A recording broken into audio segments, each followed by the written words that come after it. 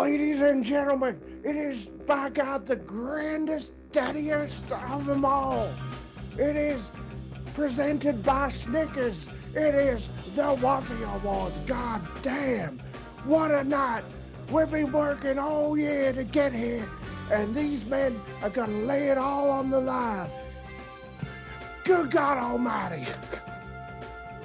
Yes, good evening, humans. It is one of the biggest nights of the year, the 4th annual Wassies, talking our best and worst of 2022 from the world of professional wrestling.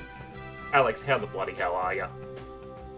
I tell you what, I am fantastic. This is what it's all about, man. This is what it's all about. This is fantastic. I love doing these awards. Oh boy. So bit of a change from previous years where we've sort of at the start sort of touched on the past year. I think when we did the Spotify wrap, that's a good point to touch on our past year of podcasting for going forward. So this year, a little bit different. We're going to kick off with some of the biggest stories of the year. Just a brief rundown. I'm sure some of these we might go into a bit more detail during the Wassies themselves, but a few more notable stories of the year from the world of professional wrestling. Of course. So we go here to March 2nd, and it is Tony Khan acquiring Ring of Honor from Sinclair as a separate entity from All Elite Wrestling. Fucking nuts. Yeah. Fucking nuts. Let me just chuck a couple, or one that I forgot happened this year, last year. Yeah. Just that happened before that. Shane McMahon returns to WWE and then has a fucking weird coke-addicted fucking breakdown and gets fired from the company. Oh, yeah. Allegedly. Allegedly. Jeez, yes. I mean, with this announcement, live on Dynamite, there was a lot of hope, and I'll touch on how I think the following 9 months of Ring of Honor played out. Yeah. March 14th, I'm sure Alex will have a bit to add to this, but the sad passing of Scott Hall at the age of 63, born in 1958, founding member of the New World Order. Championship accomplishments include AWA Tag Team Champion once, TNA Tag Team Champion once, WCW Television Championship he held it once, the US Championship in WCW twice, the WCW Tag Team Champ 7 times, the winner of World War III in 1997, and a 4-time Intercontinental Championship holder, which was, at the time, a record for that championship. Got inducted into the Hall of Fame, class of 2014 as an individual, and class of 2020 as part of the New World Order. The passing of Scott Hall there at the age of 63, Alex, all these accomplishments, go inducted into the Hall of Fame twice. Anything you want to add, because I believe he's one of your guys? Oh, yeah, big time fave of mine. He just looked like a megastar. He talked like a megastar. He wrestled like a megastar. It was fantastic. It was, one of my favorites of all time. Man, it's kind of weird. Like, the Ring of Honor thing feels like it happened a lifetime ago, but the Scott Hall passing feels like it happened just yesterday. Kind of weird. Yeah. But yeah, crazy how time works, especially post 2020. Oh, yeah. The past 3 years, time has completely been rewritten of how we experience it. So, March 25th, Triple H announces his in-ring retirement online, and then to kick off WrestleMania 38, Night 2, he leaves his boots in the ring. Crazy. I mean, given all his health problems, it is time to hang it up, and what happens later in the year, it's probably best he does. Oh boy. Yeah, goddamn, what a year for Trips. June 17th, Dave Hebner passes away, age 73, born in 1974. The referee, twin brother of Earl Hebner and the uncle of Brian, Debuted for the WWF in 1986, refereed many historic matches such as Randy Savage versus Ricky Steamboat at WrestleMania 3, Randy Savage versus Hulk Hogan at WrestleMania 5, and the World Championship match between Hulk Hogan and Andre the Giant on the February 5th, 1988 episode of WWF Main Event. After retiring as a referee following knee replacement surgery, Hebner worked as a road agent until July of 2005, where he was released from his contract. Hebner then debuted for TNA Wrestling, working there until December of 2005. From December of 2005 until leaving in 2012. During the Impact Slammiversary event, Bryan was the referee in the match between the Impact Originals against Honor No More. When Bryan was laid out late during the match, Earl removed his shirt ringside to reveal his TNA Hall of Fame refereeing shirt, carrying the pinfall for the Impact officials, and once the bell rang, the Hebners embraced and gestured skywards to as a sign of respect to their fallen family member. Man, that also feels like a lifetime ago. Crazy. Yes. Anything else you want to add on Dave Hebner, his WWF career or anything? I mean, his most famous thing is, he was the ref for that Andre versus Hogan match, and, oh my God, how much did he pay for the plastic surgery, brother? How much did he pay to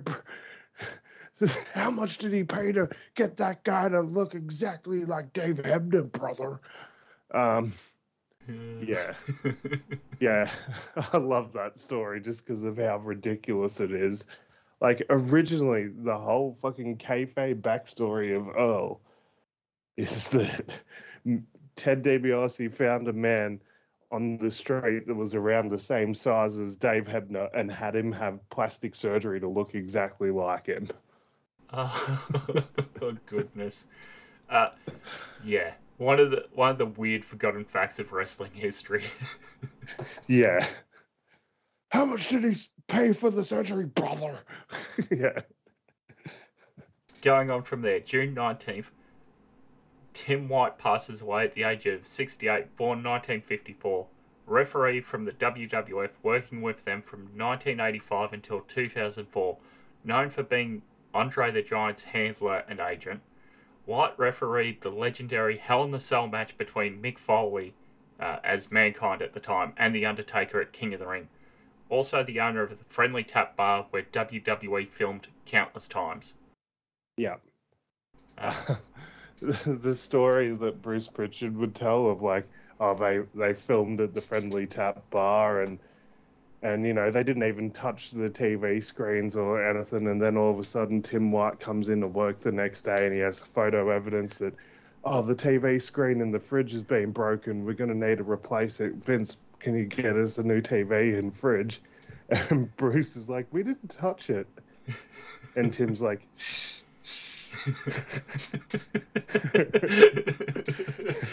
One guy who could work Vince for more money. Oh, man. July 22nd, Vince McMahon retires from WWE at the age of 77, stepping down as chairman of the WWE, a position he held since 1980, and to succeed in that position was Stephanie McMahon. He also steps down as CEO of WWE, a position he held since 2009, a role which will be succeeded by both Stephanie McMahon and Nick Khan as co-CEOs. Yeah, it's crazy, man. Who would have thought this day would ever come? I thought this would happen when Vince dies. And that's not being morbid, that's just what everybody thought. This guy has an iron grip on the company. He won't let go. Well, have you seen all the reports that have come out lately that there's a rumor that Vince is trying to get back in? Yes. Yes, I have. Go away, man. It's nice here without you. It's really nice here at the minute. Yes. August 9th, Gene LaBelle passes away at the age of 89, born 1932. a legit martial artist, 10th degree red belt in judo, 9th degree black belt in jiu-jitsu, 10th degree black belt in Konyetsu Budokai. I'm unsure what that last one is, but it sounds very like a lot of experience to be a 10th degree black belt in. It sounds very techie, that's for sure. LaBelle, along with his brother Mike, ran the NWA's Los Angeles territory NWA Hollywood Wrestling from 1968 to 1982. He wrestled his final match on August 29th, 1981 against Peter Maivia in that promotion. In June 1976, he refereed the infamous Boxer vs. Wrestler contest between Muhammad Ali and Antonio Inoki in Tokyo, Japan. He was friends with world champion judoka Anne-Marie DeMars, who is the mother of Ronda Rousey. I mean, G. LaBelle, like, hell of a career. Yeah, he also, like, helped train Roddy Piper. He's the reason that Daniel Bryan's original finishing move was named the LaBelle Lock. Yep. It's called the LaBelle Lock again, isn't it? Yeah. So. Yeah, I believe he still calls it the LaBelle Lock now. Yeah, because then it became the Yes Lock, then the No Lock, then the Yes Lock, and now it's the LaBelle Lock again. His legacy will live on forever purely through Bryan Danielson. So, yeah, that's a hell of a statement too. One of the best wrestlers of all time is paying tribute to you. That says something about you. September 4th, and I'm sure we're going to touch on this a lot more later, but the all-out media scrum goes viral when CM Punk goes into business for himself. After he finishes his press conference, a backstage fight breaks out which sees CM Punk, Ace Steel, Kenny Omega, Matt Jackson, and Nick Jackson stripped of their respective titles and suspended. Yeah, I will touch more on it later. It's gonna win an award or two. Oh boy! Also on September 4th, Worlds Collide, the final event for WWE NXT UK, takes place before it goes on hiatus, with WWE announcing a relaunch of NXT Europe in 2023 sometime. Yeah, haven't heard any more updates on that yet. No, but, it is very much like a Tony Khan and Ring of Honor. Something's coming. I don't know when, but sometime. Yeah. October 1st, Antonio Inoki passes away at the age of 79, born 1943. One of the two apprentices of Riki Dozan, the founder of Pro Wrestling in Japan, the other being Giant Baba. Inoki founded New Japan Pro Wrestling in I don't even have this written down. In the 1970s, he then sold his controlling share of 51.5% share in 2005 to Ukes. He main evented the largest ever attended wrestling event against Ric Flair, made history with the infamous Boxer vs. Wrestler contest against Muhammad Ali, one-time WWF heavyweight champion, which is unrecognised, and inducted into the 2010 WWE Hall of Fame. Countless other accolades accompany his career. At the start of New Japan Pro Wrestling, Declaration of Power on the 10th of October, a memorial to Inoki opened the show, with New Japan announcing they had contacted Inoki on September 1st to make him honorary lifetime chairman and plan to announce it publicly at Declaration of Power. Yeah. Yeah. Sad to see Inoki go. One of sort of those last big names of like that early era of Japanese wrestling. Yeah, Ricky Dozan, Baba, and Inoki. That's the peak of the peak there. Who's the founder of Noah? Um, Wasn't that Masawa? I think so. Give me a Yeah, moment. Yeah, Masawa, and then he passed away in 2009. yeah, So yeah, one of those things. A few passing aways, unfortunately, all pretty close together in October. So Noki on the 1st. October 6th, Sarah Lee passes away at the age of 30, born 1992. First appeared on the WWE Tough Enough season from 2015. She was one of the 13 finalists. Uh, she was the fan-voted female winner, earning a $250,000 one-year WWE contract in August of 2015.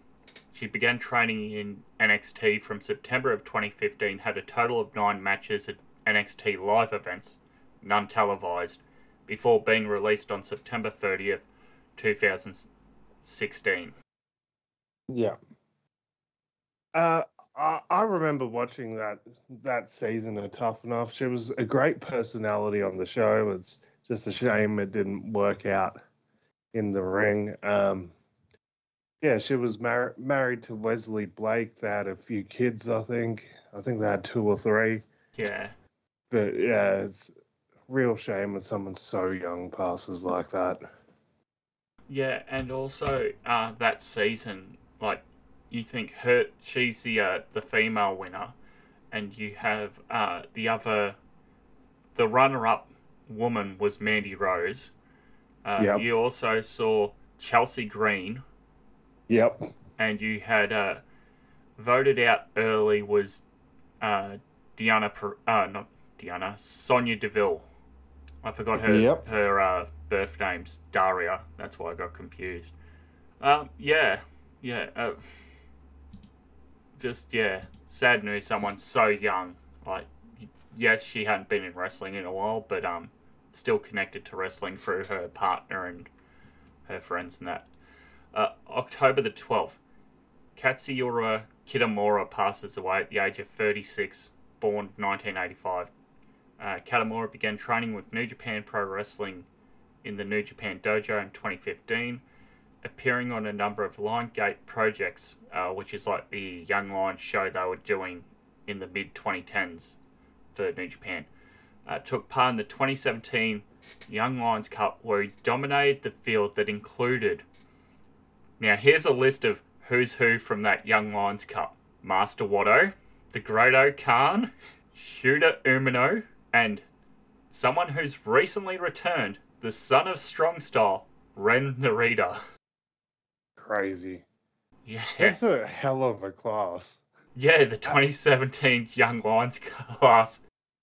and the crazy thing is that class is like kind of immortalized in my brain because on Fire Pro Wrestling World when they brought that out for the PS4 around that time, Yeah.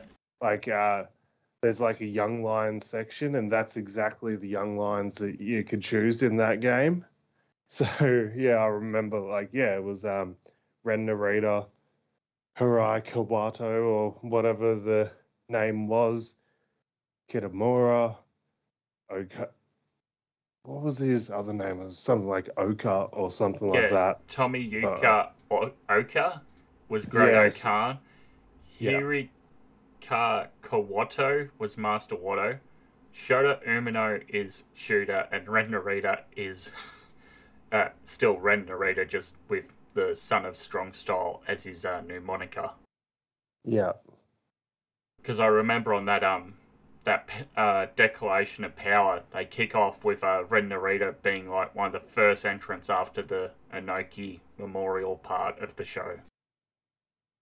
yeah, Oh man, yeah, somebody who had a really big future, and then he got following that in January of 2018, he gets a cerebral concussion and was unable to compete. It was reported that the severity of his injury may force him to retire. Following that, when he was on injury leave, he had a leg injury due to a scooter accident, and then after a year of almost no updates, he was released in January of 2019 from New Japan.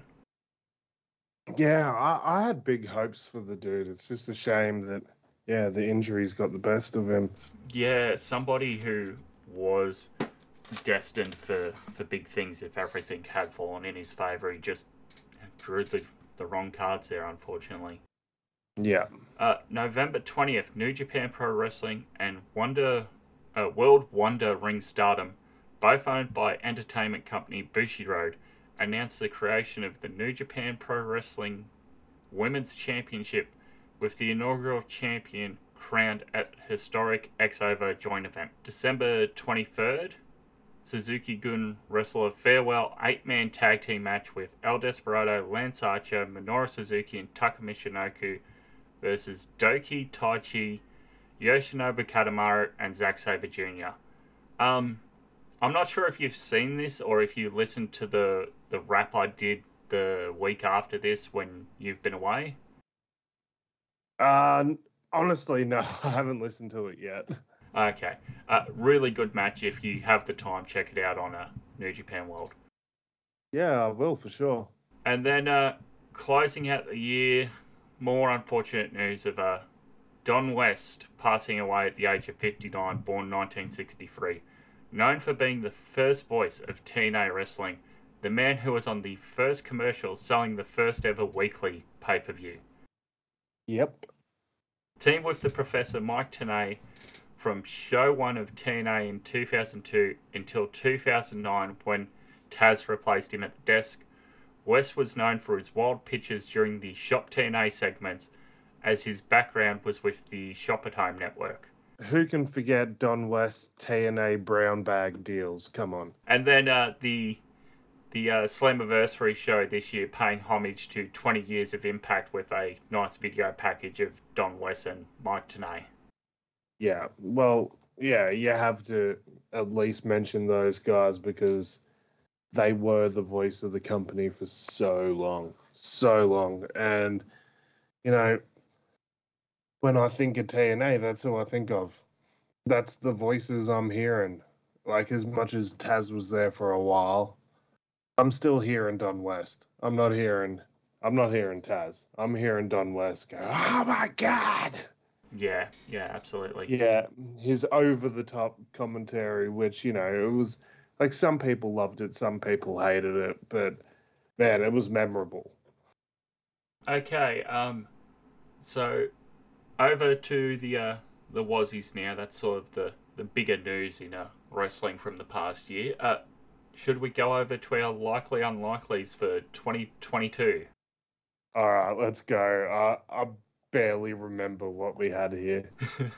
So, likely unlikely. Renegades of Wrestling tour in at least 4 of the Australian or New Zealand states. So I remember I classified this as the 8 Australian states, or the North or South Island of New Zealand. We both said unlikely, and that's true because Renegades haven't left Melbourne yet.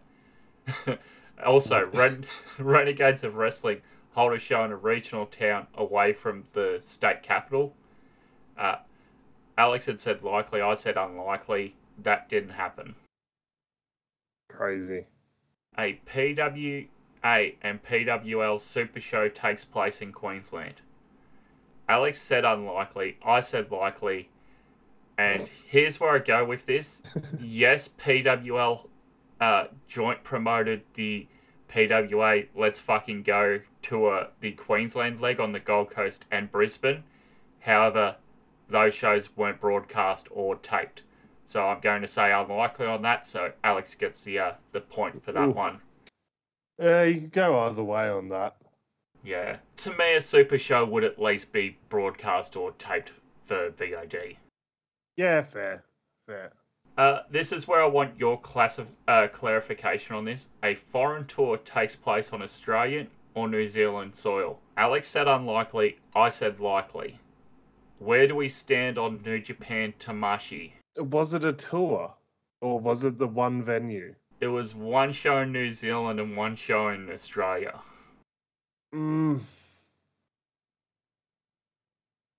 I guess technically it happened. I guess technically it counts. Just because, yeah, it is promoted as New Japan. It went to more than one venue, even though it was mainly Australian wrestlers. But yeah, I would say it counts. Yeah. Then we go on to AEW signs 2 or more Australian or New Zealanders to contracts not working deals for Dark and Elevation. Alex said unlikely, I said likely, and that happened with both Buddy Matthews and Tony Storm being signed. Yeah, shit. To be fair, it did look like anything was happening. We recorded this, and then by the end of February, they'd both signed straight away. Yeah. Kazuchika Okada wrestles on AEW pay-per-view in North America. We both said likely, and that happened.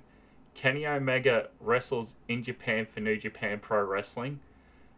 As we count the Wrestle Kingdom window itself as the January 4th as part of the... well, it's been announced, so we both said yes, that still counts. Yeah. Wrestle Kingdom in 2023 will be 3 days, but will be with AEW. We both said likely, and that's false, with Wrestle Kingdom returning to a 1 day and 1 day New Year's Dash, and then 2 weeks later it's got a second Wrestle Kingdom this year, which I believe is the Antonio Inoki Memorial Show around the 17th of January. Yeah.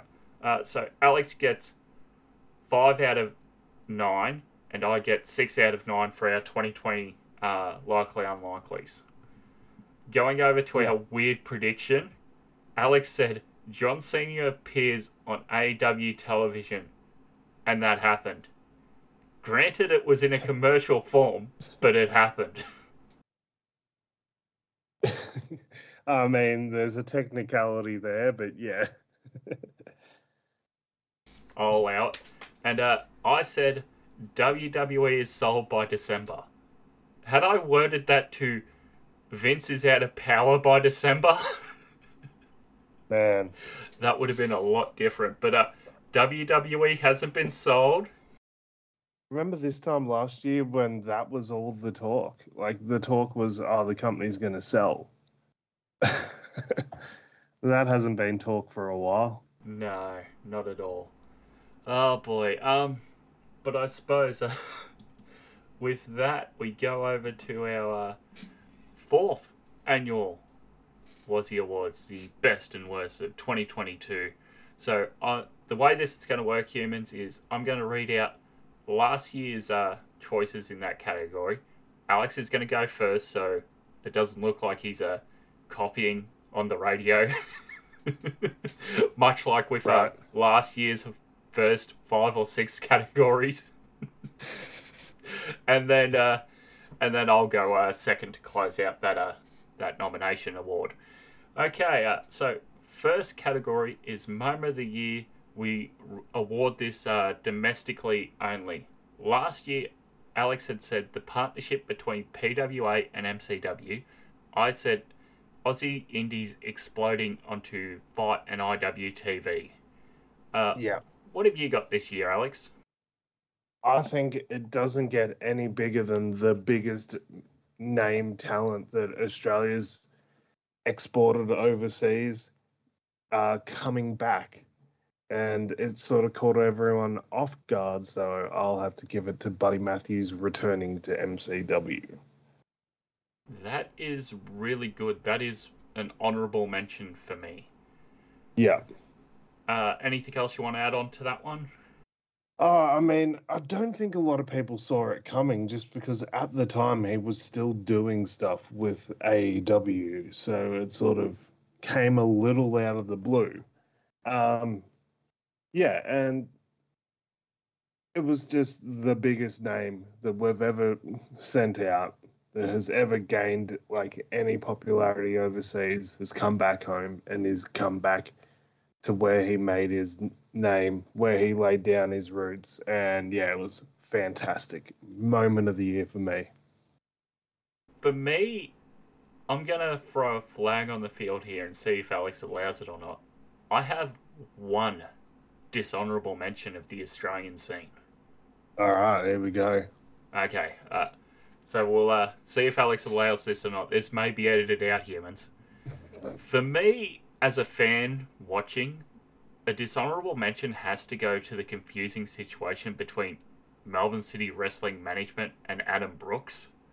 So, we have Brooksy announced that he's leaving, and MCW put on their socials, Adam Brooks has left, all the best, and then a day later it's announced, hey, we've worked something out, Brooksy's coming back and he's going to headline Thornbury in a championship match against Mitch Waterman for the MCW Heavyweight Championship. And I'm thinking, oh, okay, maybe this is all a storyline and, he's going to win the title much like Punk did. He's going to leave through the crowd and, renegade champion, as it were, of the company. We haven't seen that play out locally.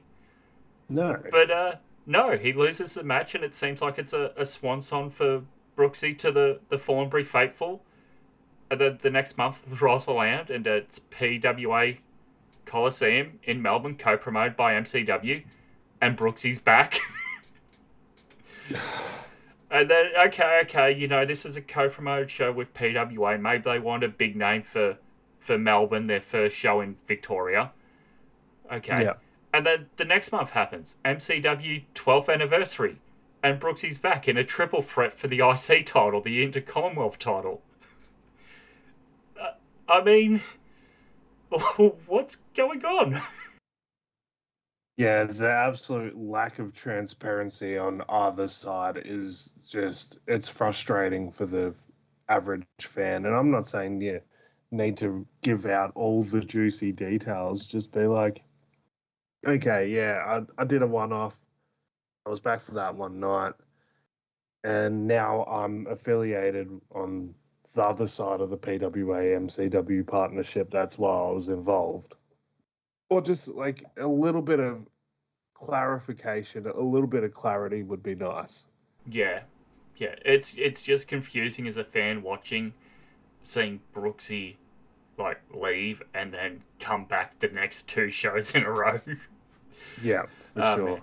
So honourable mentions. Yes, Alex already touched off my first one. Buddy coming back. Also, honourable mention to Jack Bonser accepting Bad Luck Farley's offer to join Bullet Club. Only the third Aussie to do so after Gambino and Eagles. Shingo wrestling for PWA in Sydney. Renegades of Wrestling begin.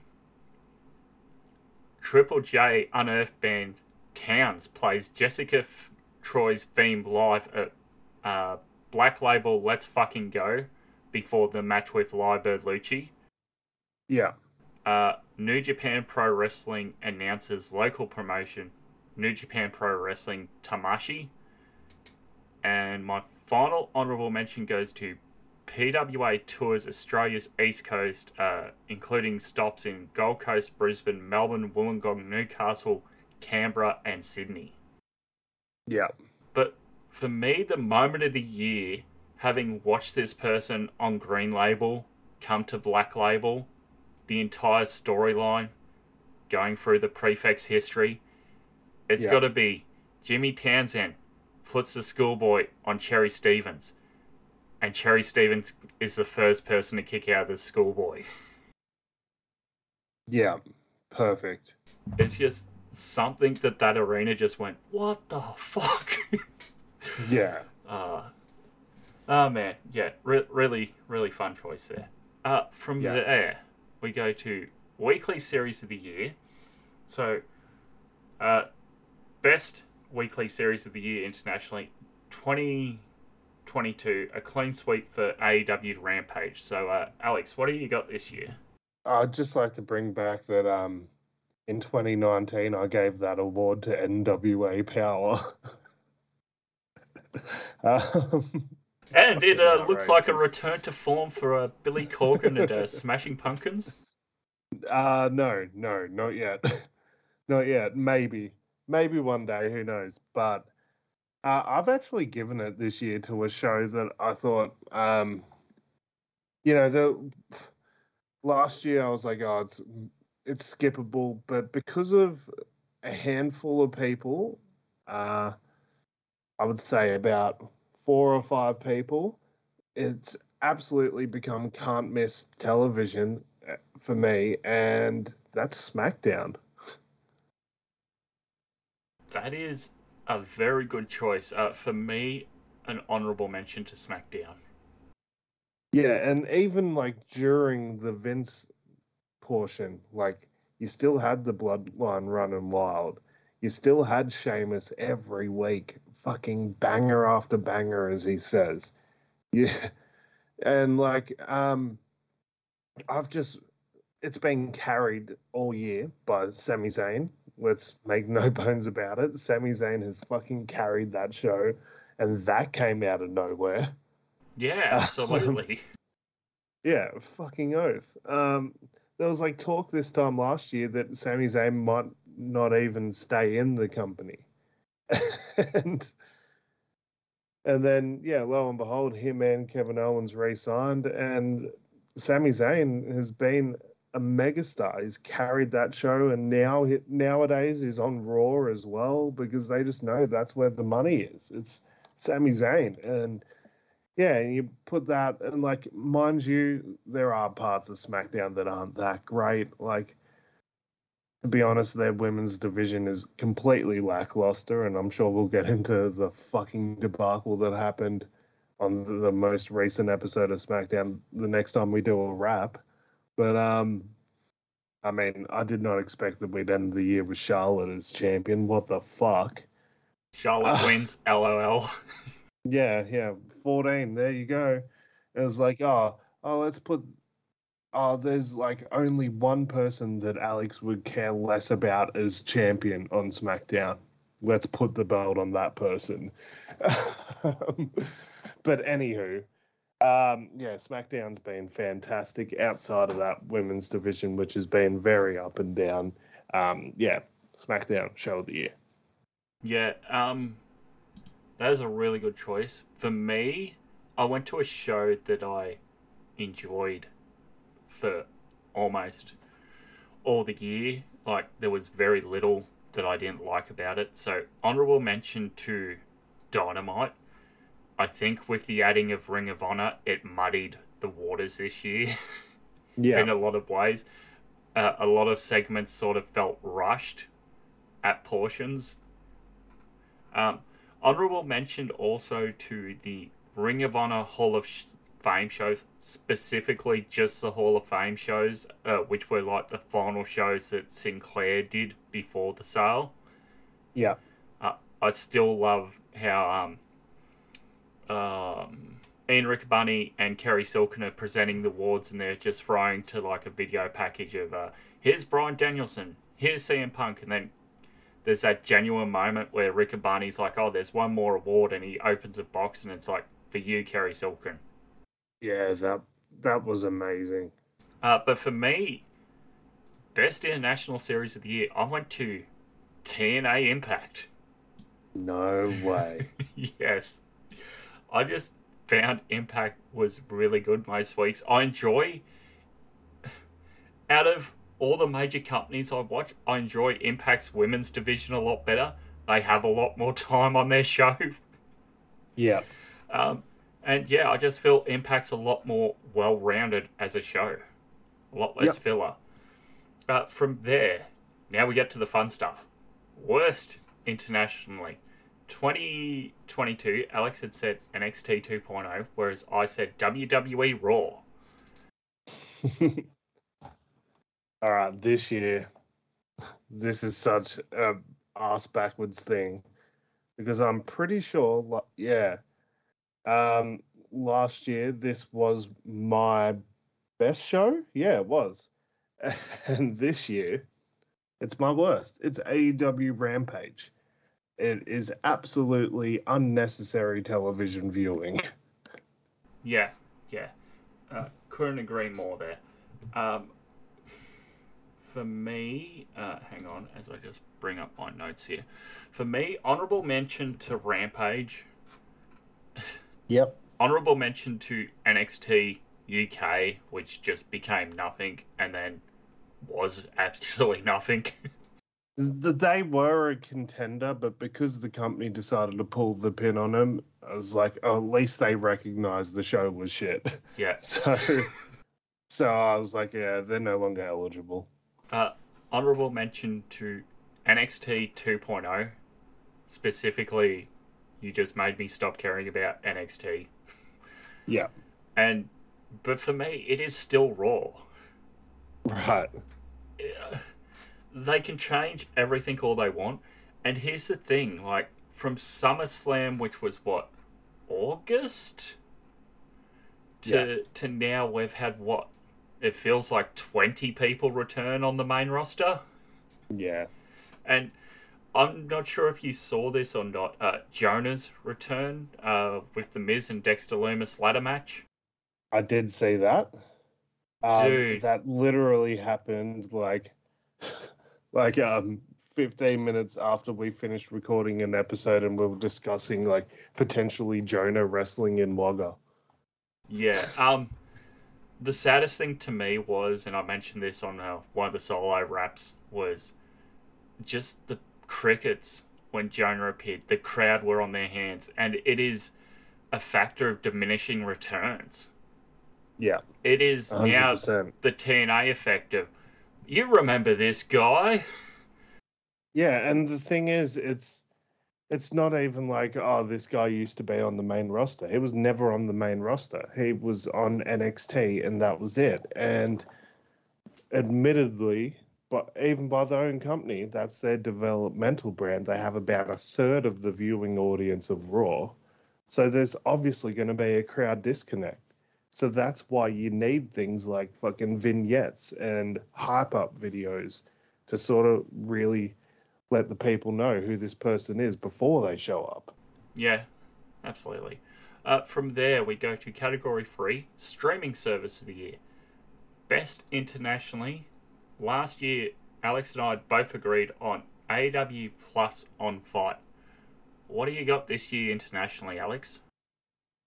Streaming service of the year was actually really tough for me because I feel like this past year there hasn't been like any real developments on either side. Like either AEW and WWE's now on KO, but it's a bit too early to sort of include all that. So I just ended up giving it to AEW Plus again because, hey, it hasn't gotten any worse since last year. It's exactly the same. It was my streaming service of the year last year, so why not? Because there hasn't been any real massive developments. If I was to give streaming service of the year, I would say Amazon Prime, including Paramount Plus into their monthly subscriptions, that's service of the year. But so now I'm able to watch Paramount Plus in picture in picture on my phone, so I can watch old seasons of Survivor picture in picture while messaging people. So that's cool. But unfortunately, this isn't about streaming services in general. So I guess AEW Plus. Yeah, I agree with you. AEW Plus, to me, there wasn't a standout one that overly improved. There wasn't a new one that I started using that I found was really great. So, just AEW Plus again. I will say the past few days, I have sort of dipped my feet in the waters of Wrestle Universe from Noah. Same. And pretty decent setup. Yeah. I've had no issues with that. I'll see where it places at the end of the year. End of next year, I should say. What about worst internationally? Last year was a clean sweep for NWA on Fight from both of us. What have you got this year? Alrighty, worst streaming. I'm gonna have to give it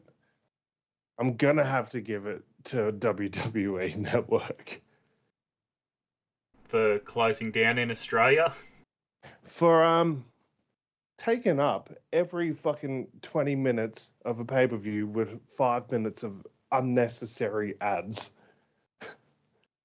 Yeah, I suppose if you are watching live, that is a big Oh man, deal. it sucks. And especially like I host pay-per-view viewing parties, right? It's I host pay-per-view viewing parties. I have people come around and we get into a match, we get all hyped up, and then it's just this big come down of like, all right, yeah, all Here's this right, well, we got Shotzi to wait for Blackheart this. package on SummerSlam when she's not even featured. I swear to God, if I have to hear about Bobby Lashley's military background another time in my life, oh, I'm gonna I'm gonna beg to be drafted. uh, for me, I said dishonorable mention to WWE moving to like Foxtel and what that will hold for the new year, whether we have to sign up through an account or whether we can still access it. But for me, worst streaming service went to Ring of Honor Club for closing down completely after the Sinclair sale to Tony Khan. And then Tony Khan only announces its relaunch an hour into the Final Battle press conference. Yeah, get fucked. Yeah, ridiculous. Yeah, absolutely. Best domestically, 20... See, this is why Alex is going first this year. 2022 clean sweep for DMDU. What do you got this year, mate? All right, so I've watched a few shows on Fight TV, and so I'm not going to give it to any specific promotion. I'm just going to give it to any Aussie promotion that chooses Fight TV as their streaming service, because it is reliable. We've seen in the past with other providers like OVO Play. Don't give me flashbacks. Yeah, exactly. The worst part of OVO Play was you are paying for the like. If it was a free service and it has ads, I wouldn't have complained. The fact is, you are paying and you still had ads mid match. Yeah, that was the worst. But Fight TV, it's just the perfect place to put your wrestling show. So I'm giving it to Fight, any Aussie promotion on Fight. So that's your PWAs, your Renegades, all that. Let's see, PWA, Renegade, MCW, FWA of Sydney as well. Those are the four that I know straight off the top of my head. And by the way, 2021, pretty much the only real Aussie wrestling I watched consistently was DMDU on IWTV, so don't fucking give me that copying bullshit. It was like the one thing I watched, so obviously I was picking it. Yeah. For me, honourable mention to DMDU on IWTV, honourable mention to Renegades of Wrestling on Fight, honourable mention to Right City Wrestling on YouTube. Yeah. I went back to PWA on Fight. Yep, perfect. Oh man. From there, not really much more to add. It's great, and I love it so much more than the OVO Play days. Yeah, fucking oath. Man. Category 4, announcer or announce team of the year. 2020 for Best International, Alex had said Taz, where I'd said the core team of AEW, that being Ross, Shivani, Excalibur, and Taz. Where do you go? That was 2021, not 2020. 2021, yes. Where do you go this 2020, year? 2020, I gave it to Tony Schiavone with an honourable mention to Samoa Joe. Fucking crazy, right? Yes. Yeah, so 2022. Now, I don't know if this counts as an announced team, but they were weekly together on announcing, on commentary. And it has to be Excalibur and William Regal. I'll allow it. Yeah. Yeah. I mean, that it was a weekly thing, and they had a dynamic, and it was the most quoted thing from Dynamite each week. Yeah. No matter what was said. Excalibur, you scrumptious little cupcake, you. Man in the mask. Oh boy. Man in the mask. Yes. Oh, I miss it. I miss just it gobble already. you up. Yeah, I'll just gobble you up. Yes. For me, couple of quick honourable mentions. Honourable mention to Rich Taz.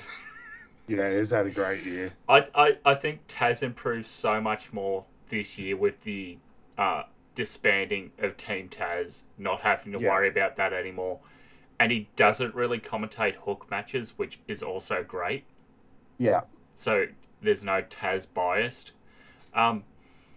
Honourable mention to the New Japan English commentary team of Kevin Kelly and Chris Charlton. I mean, the guy's trying to say wagga wagga. Yeah. Bring back Gino, though. Bring back Gino. Gino was on the Road to Tokyo Dome shows with Kevin Kelly. Nice. I actually saw on Instagram the other day, Gino has lost a shitload of weight. He is ready to get back in the ring, I reckon. Yeah, good for him. I always appreciated Gino, and Gino has a very distinct career. There's the Mr. Juicy, fun-loving, comedic babyface where, if you're not familiar, he's a very Colt Cabana type persona, I guess is the best way 100% to describe him. It's oh like my god, great. He even had it's a Wrestling Diaries vlogging series with Elliot Sexton. Yeah, it's 100% like he's a combination of like Grado and Colt Cabana. Yes, that is a good analogy. And then the big heel turn into Gino Gambino, the Bullet Club member. Yeah, the king of monsters. Oh yeah, I forgot about that. After he defeated Jonah. Yeah, who was his manager? Did he have Oh, Sebastian Walker. Sebastian Walker. I loved that. Yeah. I love Kevin and Gino, but just when you don't have Chris at the booth, you are missing that translations as well. Yeah. That's my lone criticism without Chris. Like, as much as I love Gino isn't as necessary. Oh. Chris is 100% necessary. For the English audience, yes. Yeah. Final honourable mention to Ian Riccaboni, but somebody who I think went above and beyond this year of my expectations and really came into their own as a commentator, Caprice Coleman. You think those early days when AEW is having Ring of Honor matches on there, it's not Riccaboni who's joining in the desk, it's Caprice. Yeah. And it's Caprice doing a lot of the heavy lifting for the Ring of Honor stuff, trying to get something going in the early days from a commentator's perspective. Yeah. From there, worst announcer or announce team of the year internationally. Last year, Alex had said Chris Jericho from the AEW and Velvet Sky, which was two combinations of, that's Chris Jericho! Velvet Sky here, folks. Velvet Sky. Whereas I said all of WWE, excluding Nigel McGuinness. I will say, WWE commentators have grown on me this year. But where do you go this year first, Alex? I've picked a commentator that didn't even last the full year. I've picked Jimmy Smith from Raw. I forgot about him again. Yeah, and the thing is, like, he was on commentary till like SummerSlam, I think, or just before Survivor Series, even, I think. And you've already forgotten about him. Pretty much when the Triple H, oh, I almost said Triple J. No, that's the tag team on AEW at the moment. Yeah. The Triple H regime took over. Jimmy Smith was bye-bye. And that was a very good call because, I've never heard someone that just cared less about what he was watching than Jimmy Smith. What about old, is it Art Donovan? No, yeah. How much does this guy weigh? Well, I was going to bring up, Jimmy Smith had very much a lot of, what was his name? Adnan Virk vibes. Yeah, You after remember? that initial month, it did go that way. Yeah. Oh, man. For me, dishonorable mention to most of WWE. Booker T in NXT, especially. Why does he hate all black wrestlers? Who? Booker T, every time a black wrestler comes out, he's like, "Oh, this guy just needs to stop dancing. He just needs to wrestle." I don't know. Now that you've pointed He that out, hates, I'll keep a lookout for it. yeah, Apollo Crews, The New Day. Like, he even gets stuck into Carmelo Hayes. Like, it's like, what's your problem with black wrestlers? And when he was on the main roster, he'd always tear into like Naomi and shit, and like Alicia Fox. Maybe he just Like, doesn't yeah, like the wrestlers who dance, and a lot of WWE wrestlers who dance are the African American wrestlers. what the fuck did Booker T do? Dance! A fucking breakdance move. I'm the only one who's allowed to break dance, damn it! Yeah. Anyway, but yeah, good call on Booker. For me, an obscure dishonorable mention. I don't know how much you've seen of this, but given how much it was talked up when it was first announced it was coming back, Women of Wrestling. Yes. I went out of my way to find a match because I'm like, what's AJ Lee up to? And it's a match Oh with god. David McLean, Easy Oh Rider, no. Stephen Dickey, and AJ Lee on commentary, a four-person booth, Oh god. commentating this women's match. But think WrestleMania 35 main event with Renee Young not getting a chance to comment on women's wrestling. Yeah. I'm just like, why do you have AJ employed and out here on commentary if she's not going to be allowed to comment much then? Wow! Well, you just need to look into the backstory about David McLean and know how much of a fucking scumbag he is.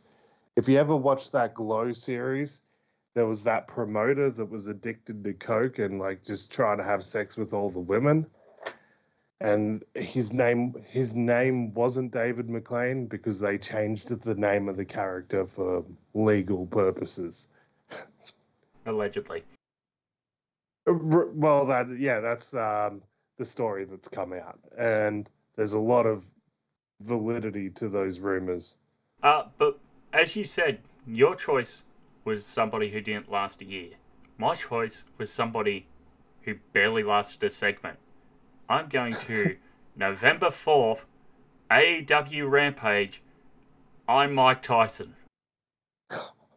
Dude, I thought it was so horrendous that it was fantastic. I mean, yeah, we'll get there later. Best domestically, last year, Alex had said from DMDU, Lord Andy Coyne, and I said from Right City Arresting, Paul Roberts and Sean Brewster. What do you got this year? I think it's a bit of a return to form of my original winners of this award. It is Chris Fresh and Julian James. From Wrestle Rock. Yeah. Very good choice. Every time they're eligible, they're getting it. Yep. Because they are right up my alley. Their humor's a bit, it's a bit crass, but it's fun. It's fun. I did have them penciled in as an honourable mention this year. As Yep. well, an honourable mention to Lord Andy Coyne from Deathmatch Down Under and Renegades of Wrestling. Yep. But I went to the team of Andrew Rose and Chris Gale from PWA in Sydney. Yeah, that's a fantastic commentary team. Never goes astray, those two. And they've really come into their own since you look back the past 3-4 years and they have grown so much as a commentary duo on live TV. Definitely. Yeah, like a couple of years ago in 2020, they were both of our commentary team of the year. Oh, Alex has his notes open for past awards looking at trends here. Yes. I see. I've just got last year's open at the moment. Yep. But we go to category 5, on the mic or promo of the year. So best internationally, last year Alex had said Miro from AEW. I had said Wow, this ages well. AEW CM Punk the first dance on Rampage. What do you got this year, Alex? Because I think we're both eager to get to the next award. Yeah, okay. Mine's gonna shock, but mine was the most talked about promo of the year. It was the promo that had the most ramifications, and god damn it, was it entertaining as fuck to watch. My promo of the year was CM Punk at the All Out press conference. Wow. I didn't think you were going to give that best promo, but that's definitely a choice. I'll speak about that soon. Yes, you will. For me, a couple of quick honourable mentions here. We have from AEW Hangman Page telling Punk what it means to be a champion, about what it means in those quiet moments when the camera's not on. And also telling Mox that he's a man, punching himself the week before his match with Mox. Yeah, doing the old Mick Foley gimmick. Yep. Mox on September 7th, following All Out, saying, "We're going to leave the old part of wrestling to die with the past generations." Yeah. MJF all year, an honourable mention, but especially, you fucking Mark. Oh, that was fantastic. There's, I quickly just got to say, like, I almost gave the award to MJF talking about like being bullied in high school and all that in the build up to the CM Punk feud. Yeah. An honourable mention of a different kind here. Just New Japan Pro Wrestling's handling at the start of Declaration of Power on October 20th with the Antonio Inoki Memorial. Yep. But for me, I think it's a choice that we were both shocked by when it happened at the time. Because I remember I went, "Are you watching this live?" And you went, "Yes." What the fuck is happening? Because I go back to June 20th for Impact Wrestling, AJ Styles. Here's to you, Impact Wrestling. That's your promo of the year.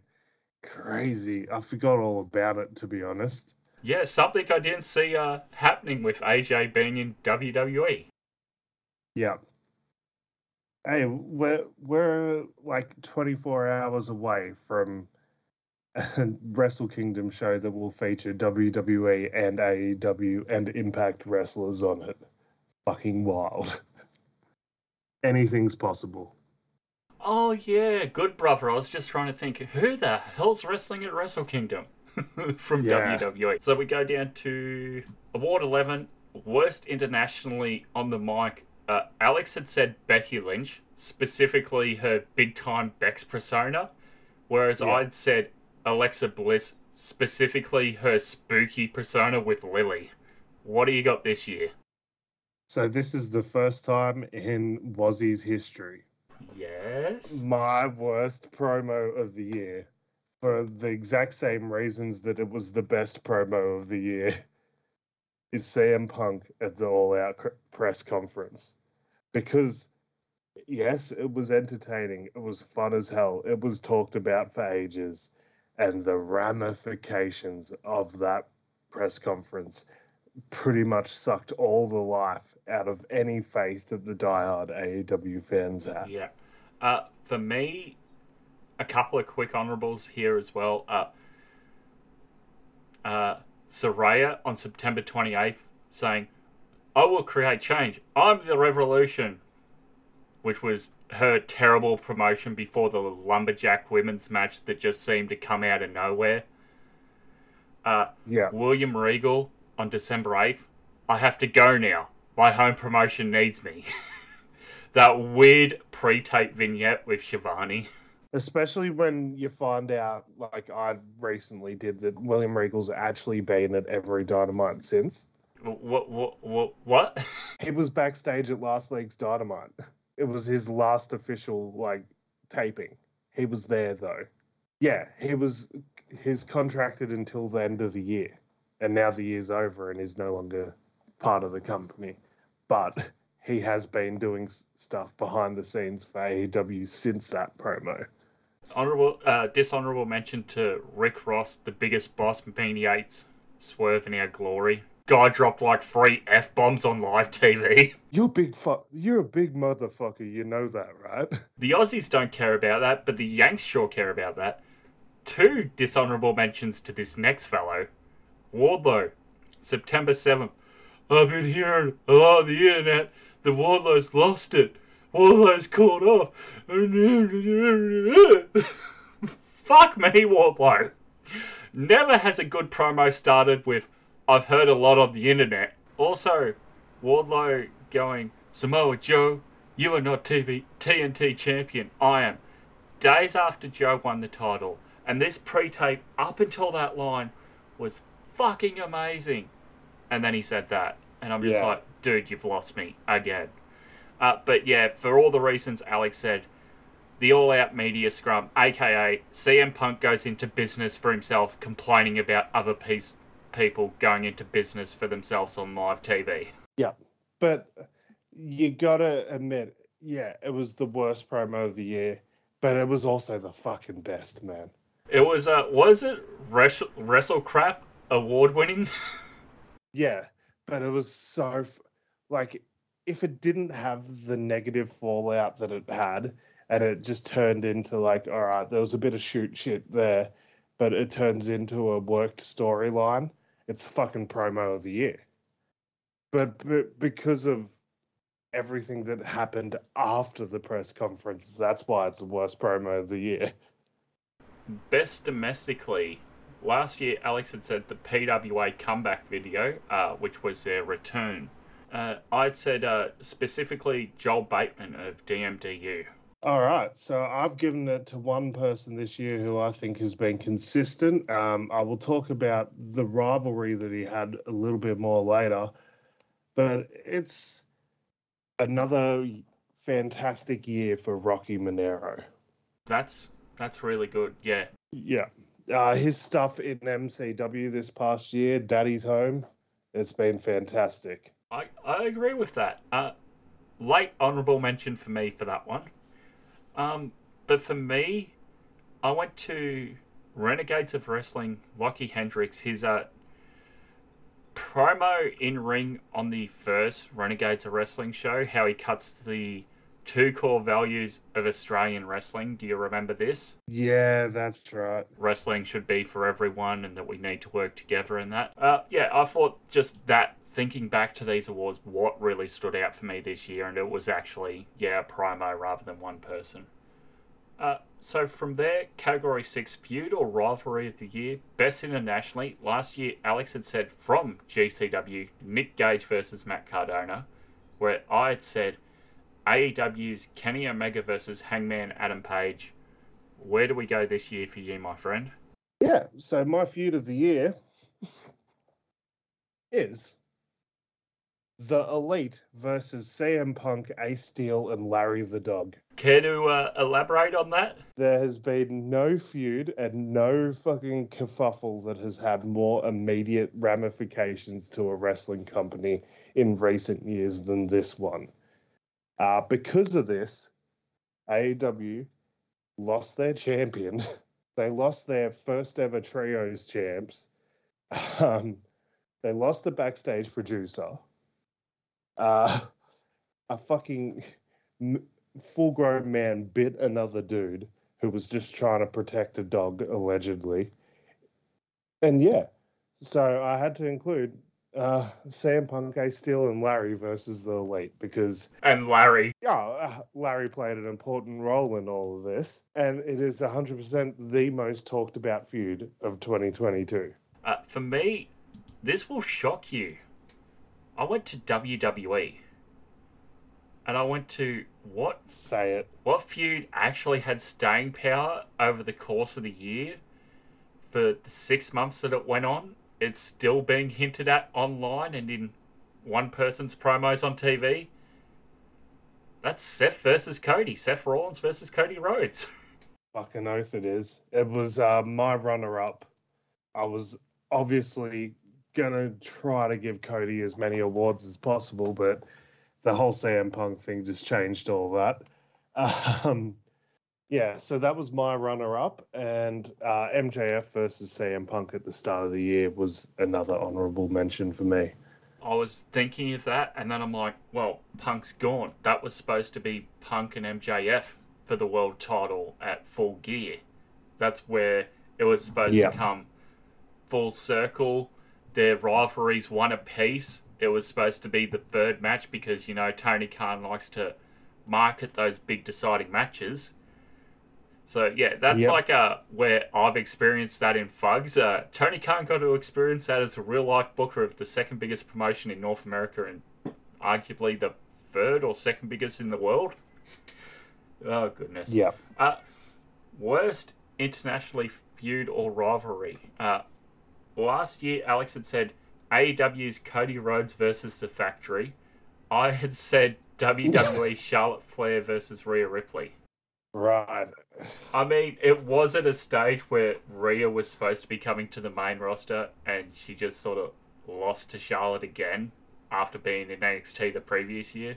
But what do you got this year? I have a feeling there's a possibility we have the same answer for this one.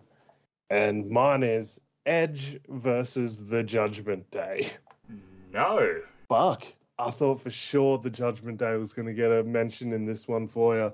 The fucking never-ending fucking feud involving the Judgment Day and anyone. Just make my worst feud of the year of Judgment Day versus anyone. Judgment Day versus AJ because it's been going since before WrestleMania. Yeah, that's part of it too. Like, but specifically the Edge portion because of how little sense it made. Because it started with Edge and the Judgment Day, Damian Priest, beating Finn and AJ, Pinning Finn, mind you. pinning Finn, and then the next night on Raw, they're like, actually, we're replacing Edge with the guy that he pinned last night. It makes no fucking sense. For me, I went AEW again, and this was a guy coming off like a career changing rivalry, finally getting that big win. And what does he do? He immediately, rather than reaching for that brass ring up the card, he decides to tumble down the stairs and drops down the card. Wardlow versus Mark Sterling and security. Oh, man. Yeah. Dude, like, okay, say you're booking Fugs, if you had, I don't know, I'm just trying to think of one of your top guys, Edge in Fugs. Okay, you have someone beat Edge as like a career defining move for them in Fugs, and then all of a sudden they're beating, I don't know, Jobber to the Stars, feuding with them for 3-4 months. Yeah. It'd be like, I don't know, like on my roster or in my past rosters, I've had like Honky Tonk Man. So it goes like, oh, you beat Edge and then you go lose or you go start feuding with the Honky Tonk Man.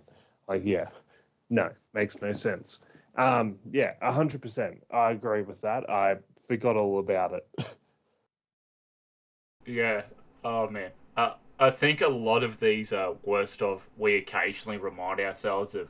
Oh yeah, that was a thing. So I was actually originally gonna give worst feud of the year to CM Punk, Larry the Dog, and Ace Steel versus the Elite, and do the whole double thing again. But I was like, fuck it, we need to mention how shit the Judgment Day are.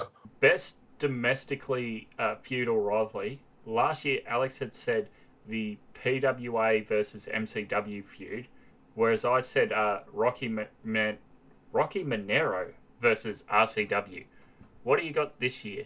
My feud of the year is from MCW in particular. It is Rocky Monero versus Slex. And in particular, Rocky Monero and the family versus Slex and MCW. Yeah, that is a really good one actually. Yeah, especially because it's all paid off at the very end of the year by the Pariah turning on Rocky Monero. No, how could they? They've been together so long. Yeah. So I think it's been fantastic. There was that awesome cage match. Like, oh, it's been so good. For me, I went back to PWA again. I'm going to A tag team rivalry of MK Plus Ultra versus the Velocities. Yeah, perfect. 2 meetings each this year, plus a four-way match to kick off the year, four-way tag match that is, where MK Ultra pinned the Velocities. Then their second match, where I believe the MK wins to retain, and then their third match to close out the year, which is a dual tag team match with another small promotion from Sydney, where the Velocities win. So it's been a feud and a tag team feud that's been going on sort of on and off for a few years, but it really felt like a big time feud this year with their big 3 meetings across the year. Yeah, 100%. So we go to category 7 here, Rising Star of the Year. First off, Best Male Internationally. Last year, Queen Sleep for Hook from AEW. All right, International Rising Star of the Year. So this has been tough because I've actually mentioned on a previous rap that one of my International Rising Stars of the Year recently won a belt, so they can't technically be a Rising Star anymore. Surely not. But my male International Rising Star of the Year is Powerhouse Hobbs. There is just absolute can't miss money with that dude. Yeah, I agree. He's definitely got something. He just needs the company to fully get behind him for that next level in 2023. 100%. For me, I went to TNA, Impact Wrestling, and I said Mike Bailey. Yeah, 100%. That's fantastic. Yeah. Someone I hadn't really heard of that much the previous year, didn't really pay much attention to him. Iron Man of the Indies over WrestleMania weekend. 9 matches. And then, hell of a year in Impact, the X Division champion for a few months there as well. Yep, 100%. Best female internationally. Last year, Alex had said Jade Cargill, whereas I said Tay Conti, both from AEW. Yeah, so once again, I go to a Jade. I go to Cora Jade from NXT. I think originally I had Roxanne Perez written down, but then she won the women's title, so it's like, is she really a rising star if she's the main champ on her brand? No. So I've given it to Cora Jade. She had a fantastic feud early in the year with Mandy Rose. Probably should have won the belt, to be honest. But then she's had this heel turn. She's done this mean girl of NXT gimmick, and it's actually quite fantastic. So, yeah, I think she's got the superstar look. She's got all the ability, and she's got a huge future. Yeah, I agree with that. For me, best female internationally, I went outside of sort of the main promotions here. I went to somebody who left a real impact on me with their presentation on WrestleMania weekend, notably the GCW Effie's Big Gay Brunch. And that's probably someone you haven't heard of, Kid Bandit, who is 100%. Yeah, I know exactly who you're talking about. They say they're a non-binary trans femme performer. There was a big gif a while ago going around of them doing like dueling kendo stick spots, and they do a cool pose in the ring, and I think it's Sandman just hits him with a cane. Yeah. I think it's, and they're very young as well. They're from the Philippines. They have a huge future if they can get a couple of breaks in this industry. Yeah. Somebody I look forward to seeing on more GCW shows, especially Effie's Big Gay Brunch next year. Best male domestically. Last year, Alex had said the tag team of Big Dude Energy, Ricky Gilmore, and Big Dave from DMDU. I'd said from Right City Wrestling, Katie Trey. Where do you go this year, mate? So I've gone for someone who in particular had a match against Matt Hayter for the RCW title at DMDU. I'm going for, and been on the scene for a little while, but I feel like this past year they've really just stepped it up, and that's Kid Valiant. Yeah, yeah, that's a really good choice. They have been wrestling a lot this year. Yeah, and they're just getting put in more and more prominent spots. That match with Matt Hayter, fantastic. For me, I went to PWA, somebody who made their return to wrestling sort of post-pandemic. They use he, she pronouns, so I chose Nikki Van Blair. Perfect. Somebody in the past who has teamed a lot with Candy Lee when they come over to Australia, but is now teaming with Frankie B, who was was it the general manager of Future Wrestling Australia in Sydney for a while, renamed it Frankie Wrestling Australia for a bit. So, yeah, it's good to see them. Be interesting to see where he can place going forward, as they did wrestle a fair bit on Green Label.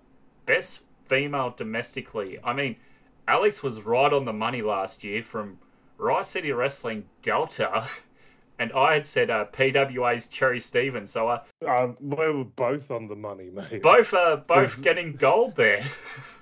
Yeah, they were probably the two biggest female names outside of the usuals.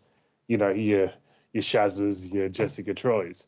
But yeah, so they definitely rose this past year. Where do you go this year? Okay, so I'm going for someone did a fair bit in New South Wales this year with PWA, and did a fair bit over at Nui Pro and all that sort of stuff. 5 years of experience, so it's been around a little bit. Lena Cross. Oh wow, that's a really good choice. Not a name you hear too much outside of outside the events they appear on, but yeah, somebody with a lot of potential, I feel. Yeah, and I've gone like really like, all right, I'm fucking picking real grassroots here. I'm picking someone that like maybe no one's heard of or hasn't heard a lot of, but there's a superstar look, there's superstar ability, and fantastic on Twitter. So, and to be successful in the indie scene these days, you have to be fucking good at Twitter. Lena Cross from Perth, Western Australia. 5 years experience, yep. Yeah. Just having a quick look through the matches here. Nui Pro. There was a really fun match with Big Fudge recently. Oh, wow. They did a tour of Sendai Girls in November and December in Tokyo, Japan. Yeah. Wow. Yeah, you are right on the money there, it seems, my friend. Yeah, trust me, she's going to be a big deal. And also, recently on Twitter, Shaz McKenzie has come out and just like hyped the shit out of Lena Cross. It's like, okay, Shaz McKenzie is probably one of the more trusted like female Aussie wrestlers internationally for like those indie sort of promotions. The fact that Shaz has gone out and said like, oh yeah, Lena Cross, that's where it's at. That means Lena Cross is going to get some huge bookings in the future, I bet. Yeah, for me, I went to somebody as well because it's interesting to see like some of these people, how much experience they have, as I also now looking this up. From Newcastle, New South Wales, 3 years of experience, Rochelle Rogue. Nice. Yeah, fantastic talent. So this past year wrestled in FWA of Sydney, Tasmania Championship Wrestling of Launceston, DMDU of Melbourne, and Nui Pro Wrestling of Newcastle. I mean, she does team regularly with the Buccaneer. I'm just trying to think of their third member as part of the Pirates, notably in FWA. Yeah. But yeah, it is interesting to see all these wrestlers starting to come back now the country is finally opened up again. Yeah, god damn it. I'm just looking back on previous years. I've got like the full history of this award. Oh, okay. Go ahead. From 2019. So 2019, Domestic Rising Star of the Year. Your choices were Richie Taylor and Steph DeLander. Oh, poor Richie. But you were pretty fucking bang on the money there. My choices were Avery and Maddie Wahlberg. I mean, great choices again. 2020. Your choices were Lyra Lucci and Izzy Shaw. Yeah. And my choices were Kingsley and Donny Mako. I mean, Donny Mako, like, there's still potential there. Still potential. I love him. Shark bro. Yeah, and then last year you picked Katie Trey and Cherry Stevens. I picked as my male rising star, big dude energy. I picked two people. Yeah, but you've seen what happened with them in DMDU. Oh, I'll talk about them later. Ooh. Yes. Oh, man. So, yeah, we go down to our next award. Oh, that seems very timely. We're just talking about tag team. It is Tag Team Stable or Faction of the Year. We start things off with Best Male Internationally. Last year, Alex had said Sting and Darby Allin. I'd said Jurassic Express across the year, which included Luchasaurus, Jungle Boy, Marco Stunt, and later Christian Cage. There's just one option for me. Yeah. Like, I don't even have honorable mentions. It's FTR. Okay. It's 1,000% FTR, and the one honorable mention is the Briscoes because they had FTR's best matches. Oh, I mean, for me, honorable mention to the Bloodline. Yeah, but the problem is, like, it's all gimmick. Are we talking about a combination of gimmick and matches? Because name a memorable like Usos tag match from this year. Randy and Matt Riddle to unify the titles, but that's probably it. Yeah. When did that match happen? It was supposed to happen Payback, but it happened like a SmackDown or two afterwards. Yeah, exactly. Exactly. Yeah. But I do agree. I do agree that the Bloodline are a great shout. Second honorable mention, and it hurts me not to say Team of the Year. From New Japan Pro Wrestling, for the final time, Suzuki-gun. Yeah. Man, leave the memories alone. Yeah. But I suppose now that I have a Wrestle Universe, I can go back and watch some Suzuki-gun in Noah. Fucking good call, man. Yeah, good call. And but yes, I do have to agree with Alex. As much as it pains me not to give it to Suzuki-gun, it's got to be FTR. Not only AEW, Ring of Honor, AAA, the New Japan stuff, and Rev Pro. These guys have wrestled everywhere. Great matches with great match with Aussie Open, which should have been the Wrestle Kingdom match. You spent the whole tournament setting up the rematch with Aussie Open, and then it's like, lol, Goto wins. Their rivalry with the Briscoes, which I couldn't give Feudal Rivalry of the Year to because that last one was just set up so lazily. Yeah. It was honestly Rivalry of the Year until you did that lazy setup for that final match. Yeah. Their matches with the Briscoes, their matches in AEW with so many others. But yeah, I mean, it's got to be. It's got to be. I can't comment on the AAA matches because I don't watch too much AAA, but yeah, it's got to be. Best female internationally. Last year, Alex had said Toxic Attraction, Mandy Rose, Gigi Dolan, and JC Jane. I think I might have gave them an honourable last year. I don't remember, but I said Tay J, Anna J, and Tay Conti were my choice. You just sort of have to look at what's happened in the past year to try to figure out, out of a tag team / stable, who's had the most success? It's Britt Baker, Jamie Hayter, and Chuck Rebel in there as well. Fuck it. Yeah, for me, they are an honourable mention. Just simply because of the fact they wrestle more like two singles wrestlers in a joint unit than an actual tag team. Yeah, so I sort of, like, this is the tag team / stable category, so I sort of consider them more of a stable than a tag team. Yeah, that's fair enough too. Other honourable mentions, mostly for the gimmick. I gave a nod there to the baddies of Jade Cargill, Layla Gray, Red Velvet, and Kira Hogan. It's certainly not going to their wrestling. An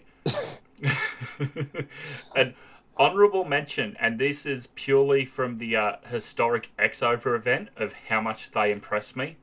Black Desire from Oedo Tai, that's Momo Watanabe and Starlight Kid, as well as the team of Melter from the Cosmic Angels faction of Stardom, Tam Nakano and Natsupori.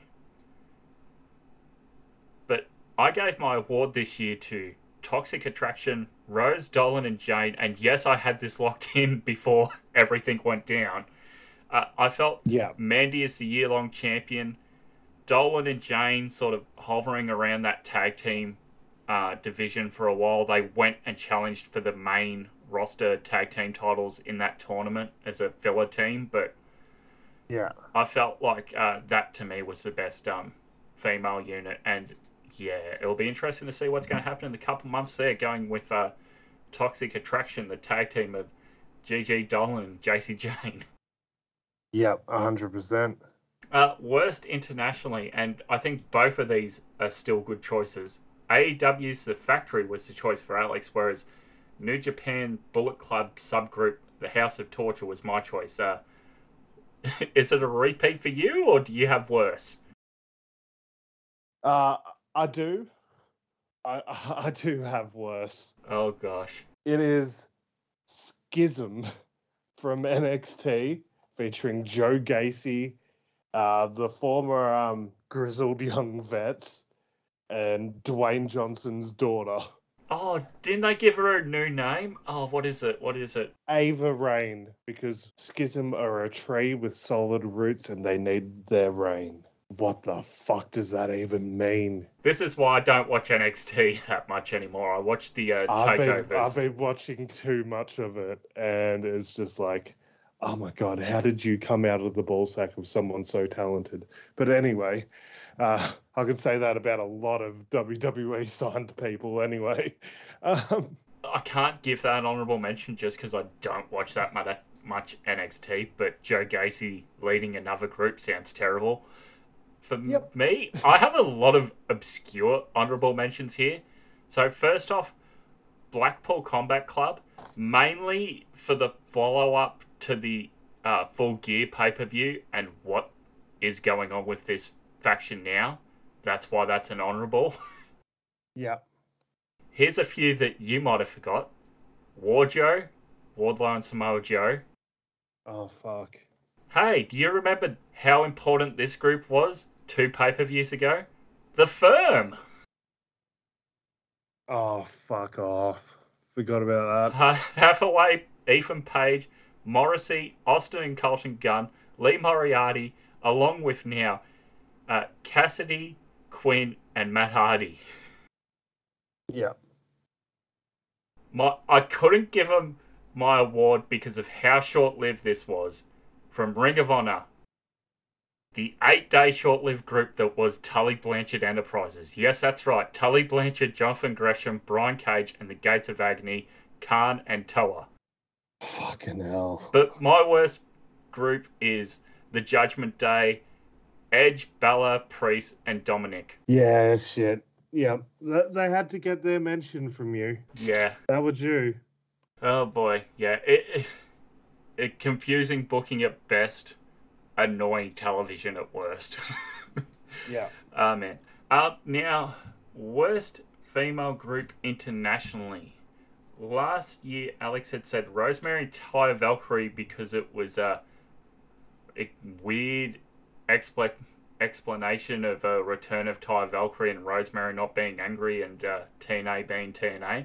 Whereas I said Shayna Baszler and Nia Jax. Holy shit. I do not have that. Hang on, let me just quickly think. I can go first if you need. Yeah, because I don't have it. Didn't have that category written down. I'll get it. Dishonorable mention to WWE for the tag team that was Aaliyah and Raquel Rodriguez. They held the title for about 2 weeks and then were injured and then were both off TV. Yeah. But my honorable worst tag team goes to Ronda Rousey and Shayna Baszler. It just feels like too little, too late. It should be good. That's the problem. It could have been great, but this is something that was set up in the Rumble this year, and yeah. it feels like they only just got around to it in October. Yeah, they had to wait for the regime change so they could try to make sense of it all. But no. Yeah, fucking horrendous. Absolutely woeful. My worst tag team of the year, females. Just because of the irreparable damage it did to the division. Sasha Banks and Naomi. Yeah. They fucking killed the division. Don't try to tell me otherwise. That division died because of them and because of, hey, maybe it was Naomi's first time making these actions, but definitely wasn't Sasha's first time. Best male tag team domestically, Award 24. Last year, Alex had said the Velocities, Jude London and Paris De Silva, whereas I said blacklisted from DMDU. That's Fox at JXT. Where do you go this year? This year, it is the perfect fucking full circle story for me. It is Big Dude Energy absolutely dominating DMDU. They are absolutely can't miss talents. Both look like $1 million. Insane charisma, great chemistry. Love them. Yeah, couldn't agree more. For me, I went with an honourable mention to MK Plus Ultra, Kai Drake, and Michael Spencer. But I went with the Velocities, Jude London, and Paris De Silva from PWA. Yeah. Fair enough. Dude, yeah, both great tag teams in their own right.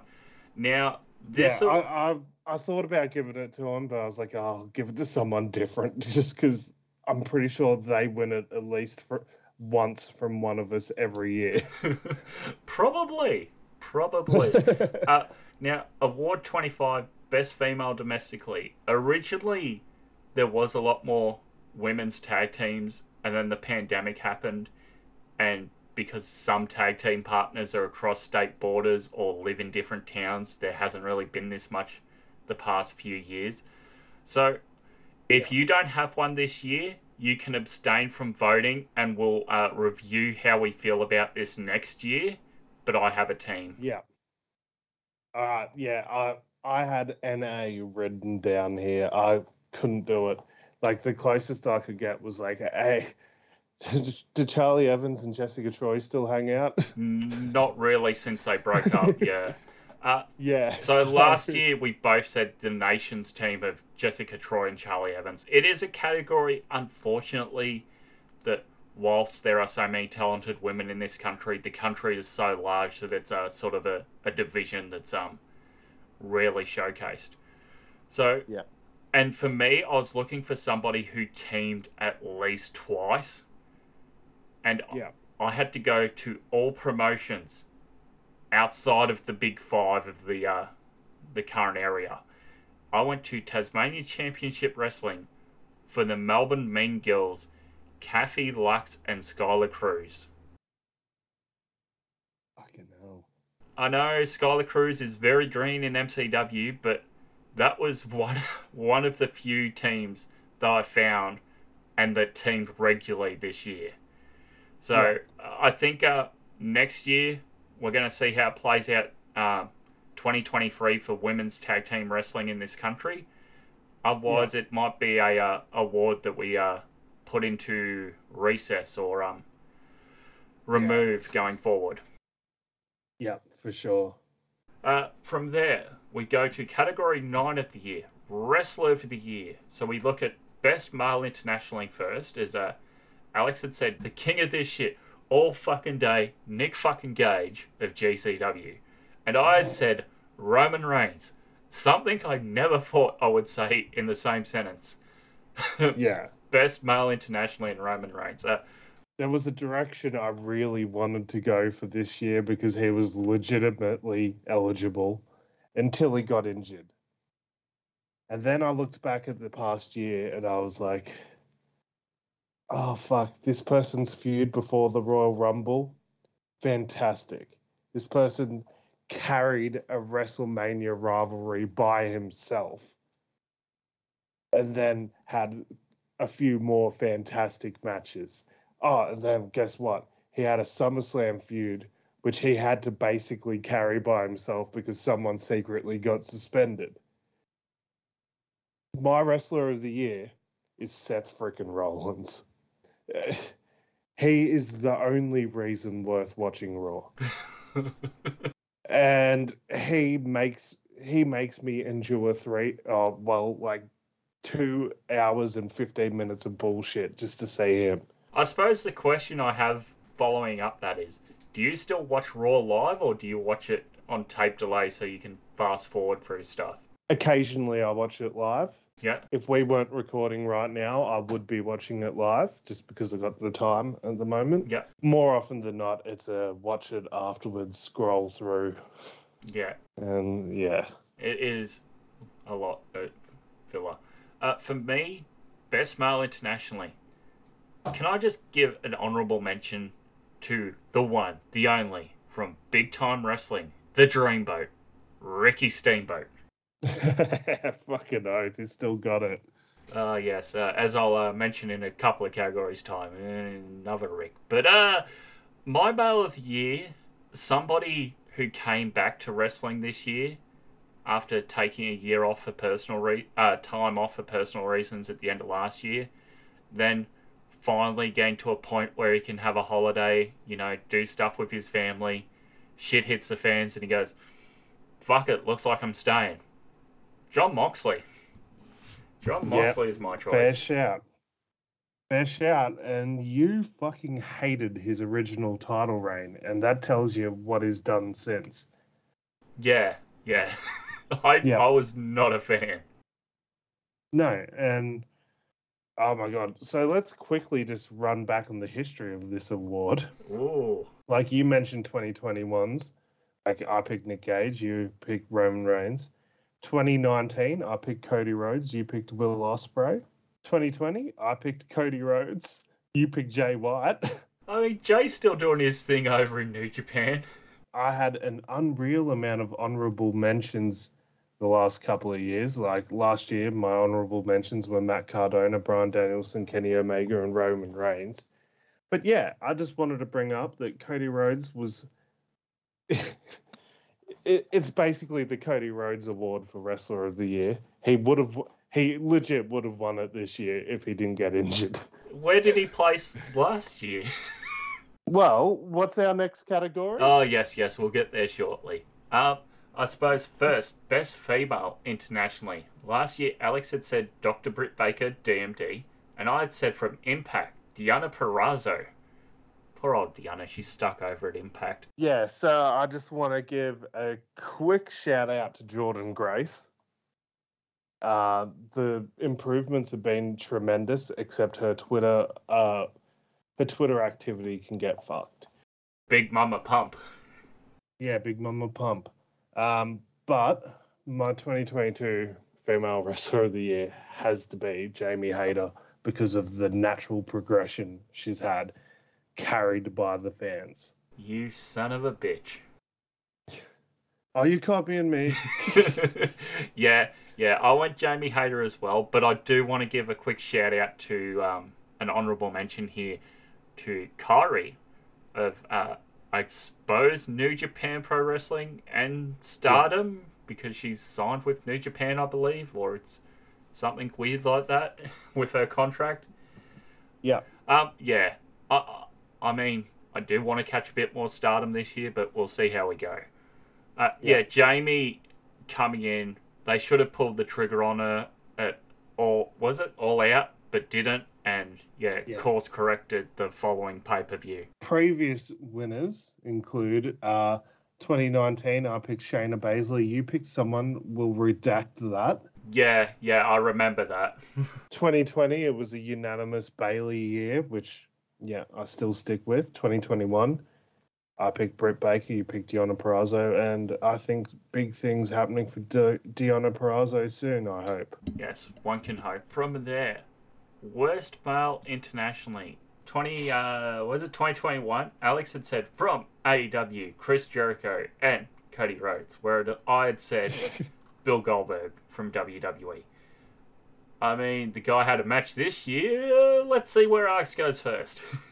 All right. So another requirement for this award is like, yeah, you can pick someone that had a one-off bad match, or you can pick someone that was consistently put in a high position and consistently failed.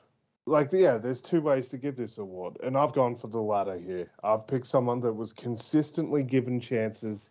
Consistently, the crowd just couldn't give two shits about him. And I've picked Austin Theory.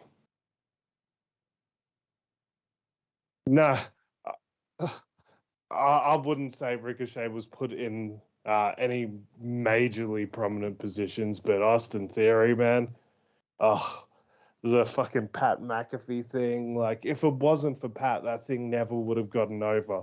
And it took busting out a bloody 70-year-old man in a black singlet to make that whole thing worth the wait. And then the Money in the Bank thing, his fucking shitty feuds with Bobby Lashley, his shitty feuds recently, like, and now they put him with Seth, and, you know, Seth's working his butt off, but it's just bland, man. He's got no fucking personality. His face annoys the shit out of me. Just fucking hell. Like, how is someone good looking but so hard to look at? I have two honourable mentions. Okay. First of all, yes, CM Punk for going into business for himself at the All Out press conference. Yeah. But also from Ring of Honor, Jonathan Gresham, apparently telling Tony Khan that he's PWI 500 number 20. I mean, yeah. By that logic, Rich Swann, who's number 10, should be in line to the Ring of Honor title. Get over yourself. By that logic, bloody Dean Malenko should have been WCW World Champ in 1998 because he was PWI number 1 on the 500 in 97. Yeah. By that logic, in, was it 2007, Madison Eagles should have been signed to WWE. Yeah.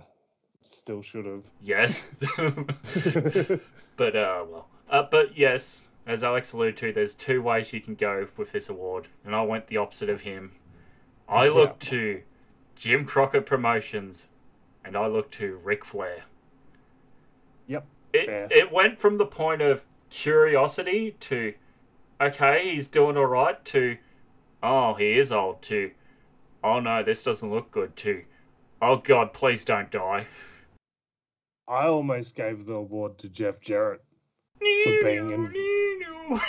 being involved in some of my most hated feuds of the year. Okay, list off what Jarrett's done then. There's an honourable mention. Invading fucking GCW, building up that feud with Effie, only for him to beat Effie, squash Effie, and never come back to the promotion.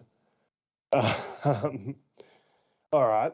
The fucking Ric Flair feud just sucked. It just completely sucked. Yeah, the match ended up being okay, but the fucking Sting Darby Allin feud sucked. And now there's this feud with the Acclaimed. Oh, and let's also just remember that he was hired as fucking VP of live events for WWE in the middle of all this and got fired. And now there's this feud with the Acclaimed, and I don't know if you've seen today the fucking mental breakdown Karen Jarrett's had on Twitter.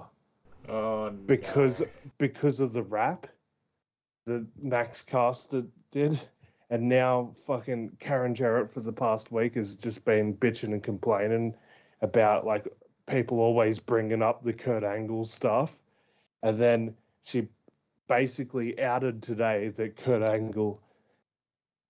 her and Kurt Angle broke up just before he signed with TNA because Kurt Angle cheated on her with Dawn Marie and Kelly Kelly. She just flat out said it. Oh boy. Yeah. Yeah, I see I see that now. Yeah. So just everything Jeff Jarrett touches is like, yeah, I fucking love Jeff Jarrett still. I fucking love him. But the fact that everything he touched this year just went to shit. Fair enough. I suppose, speaking of worst females, where do you go worst female internationally? Because last year you had said Charlotte Flair. I had said Rhea Ripley, mostly for the booking. That was tough for you. Yeah. Yeah, I, I have a feeling there's a possibility that we're in agreement here.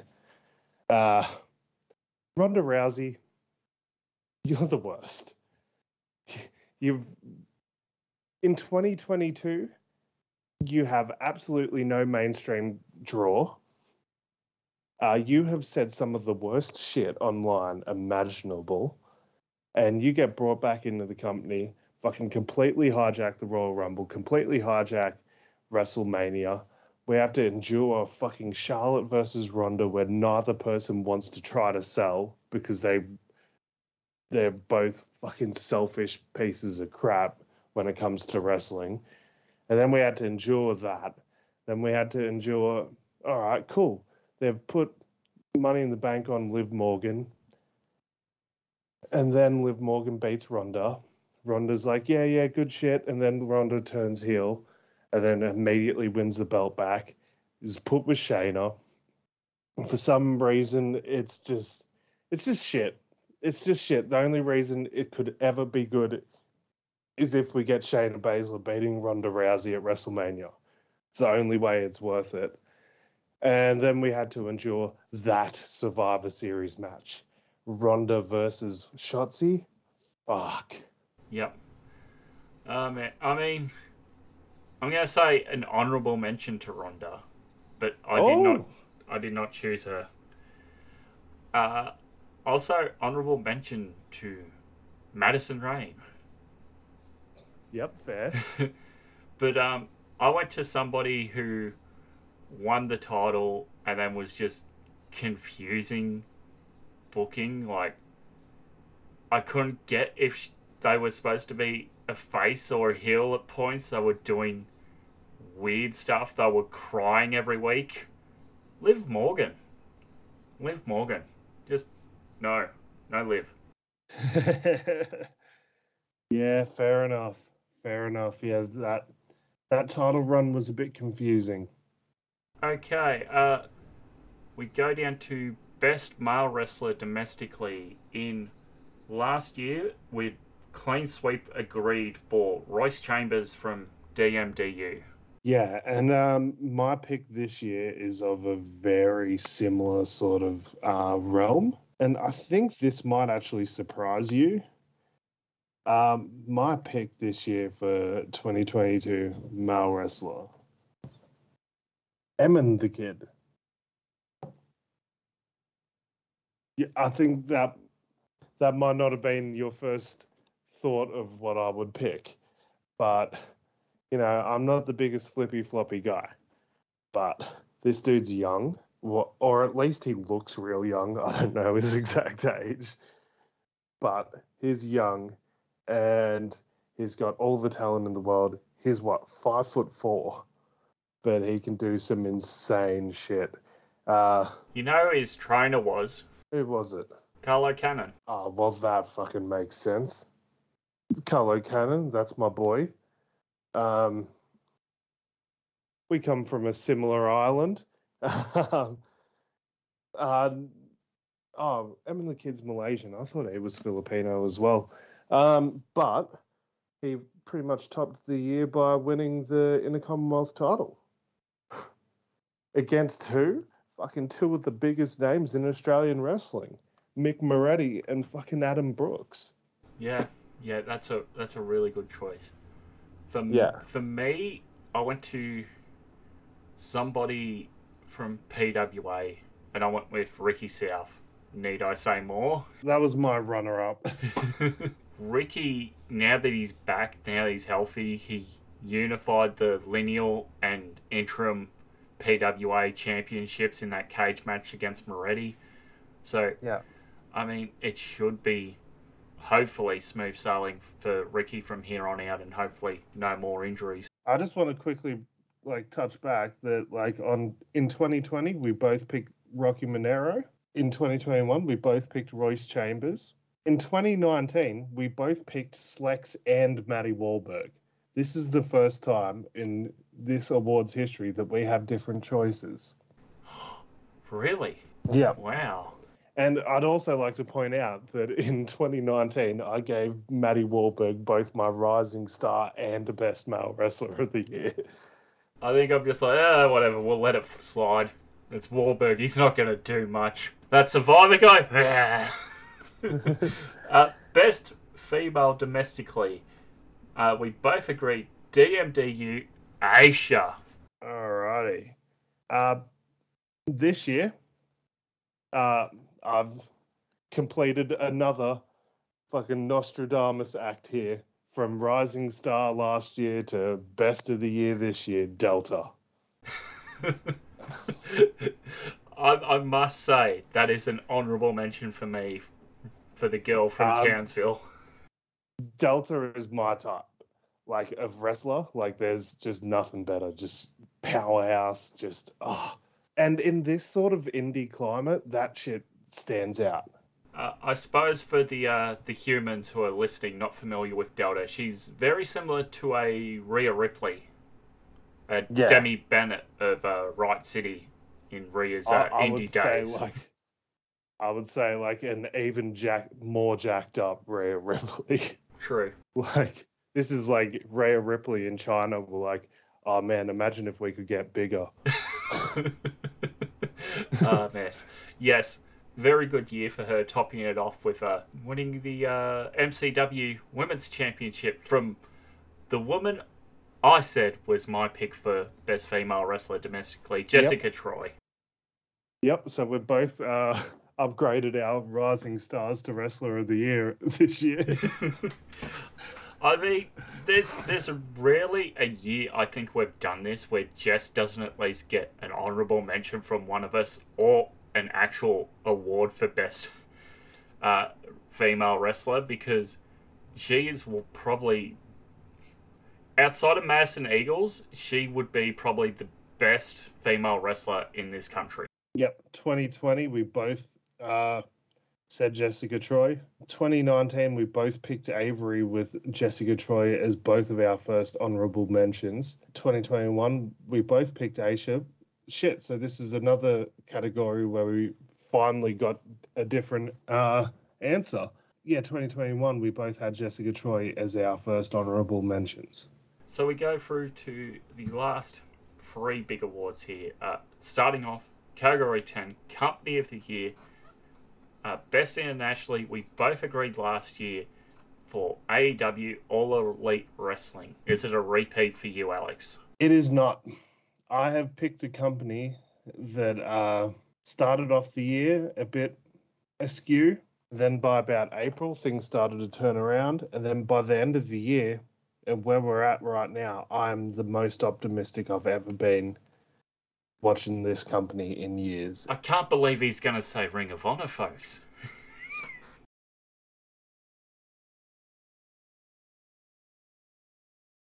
Wow. Okay, that one shocked me. Wow. Okay. That is not where I saw you going. They made tremendous improvements in this past year. They have made all the correct moves in the right direction.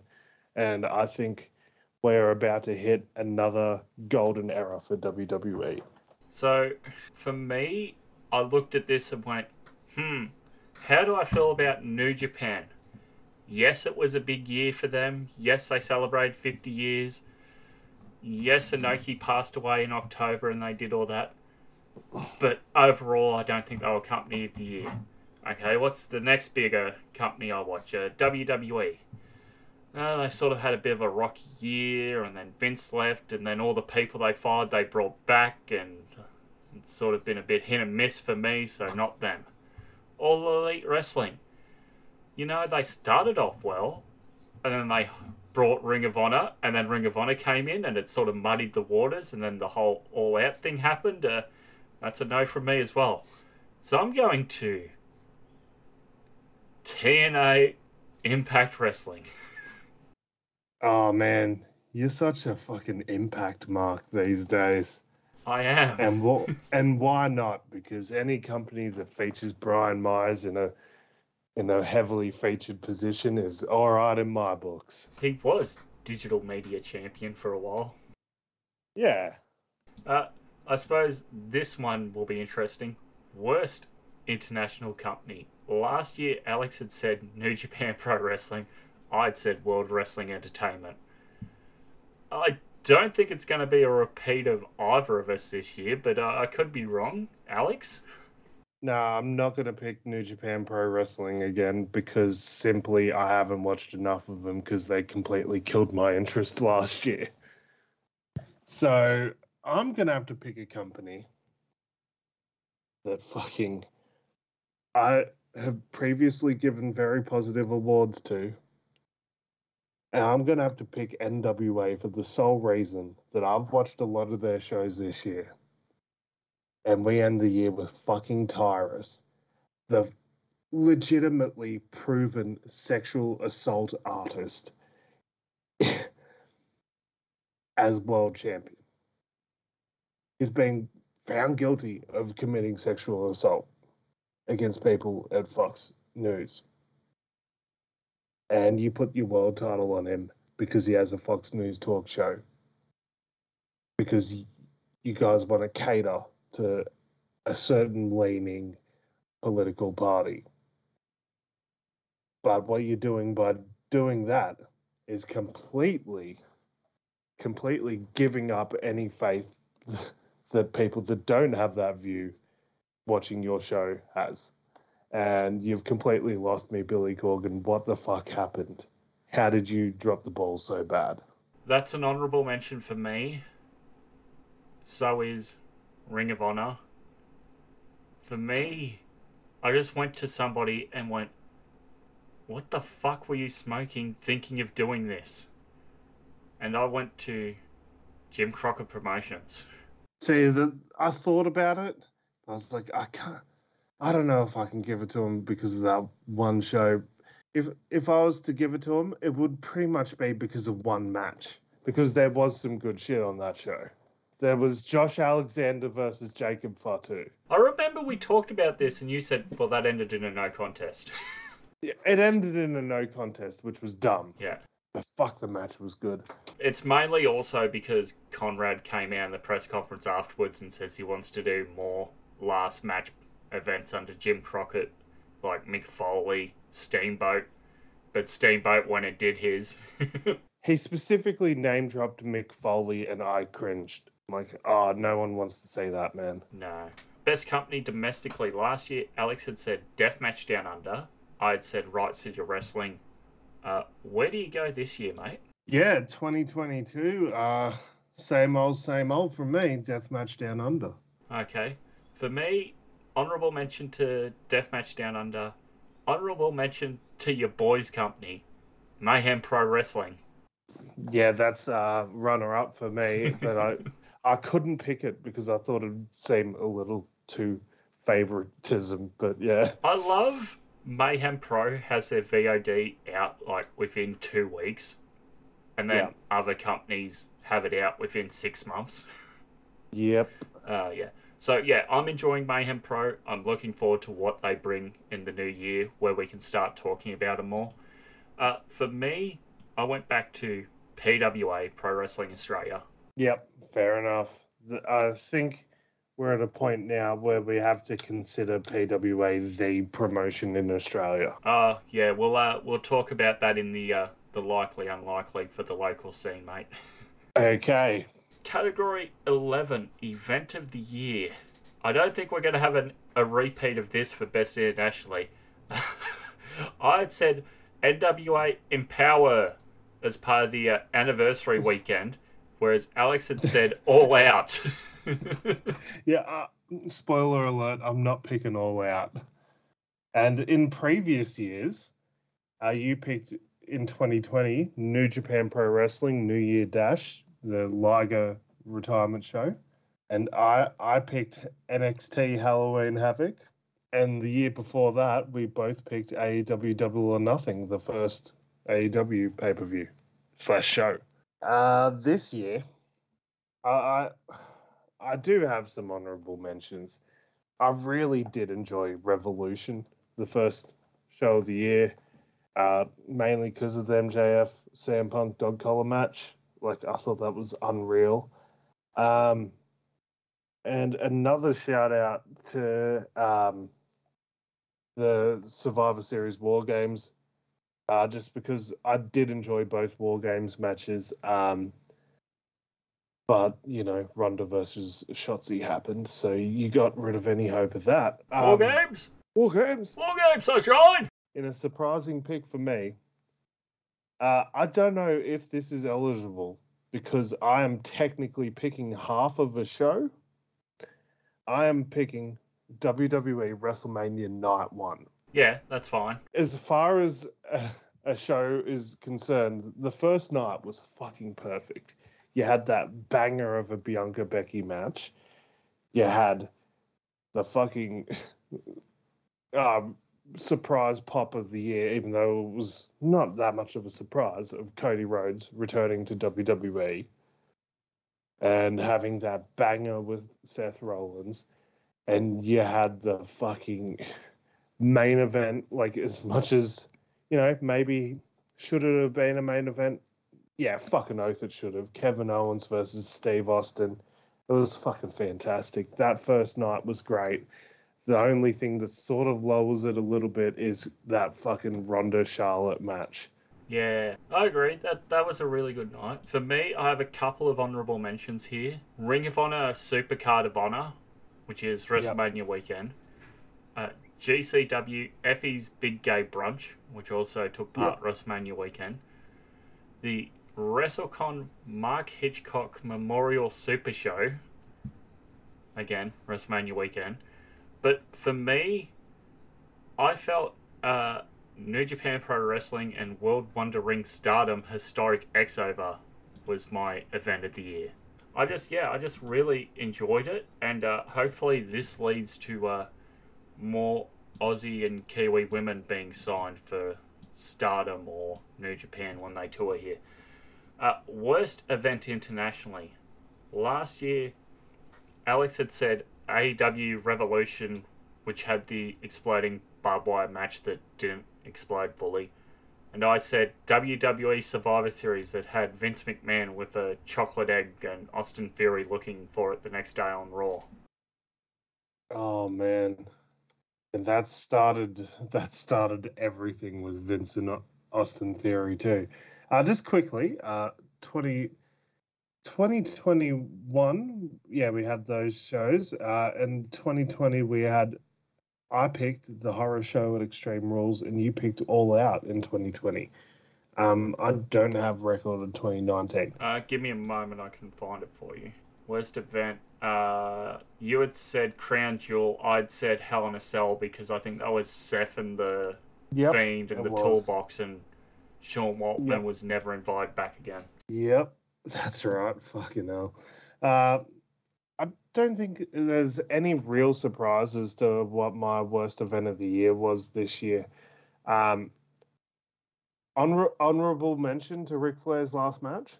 Ooh, honourable. Honestly, honourable mention to the Royal Rumble 2022 because both Royal Rumble matches sucked ass. Hey, we got Mickie James in there as Hardcore Country. That was like the lone highlight. She came out with her Impact Wrestling Championship belt, and like some of the other women who were champions didn't come out with their belts. Yep, but mainly because of what happened afterwards. But also, need I remind you all that this show started off with the fucking Joker coming out and fucking a complete clusterfuck head-scratching casino battle royale ladder fucking thing, and the formation of the firm, and everyone being like, who the fuck was that in the mask? What the fuck is this?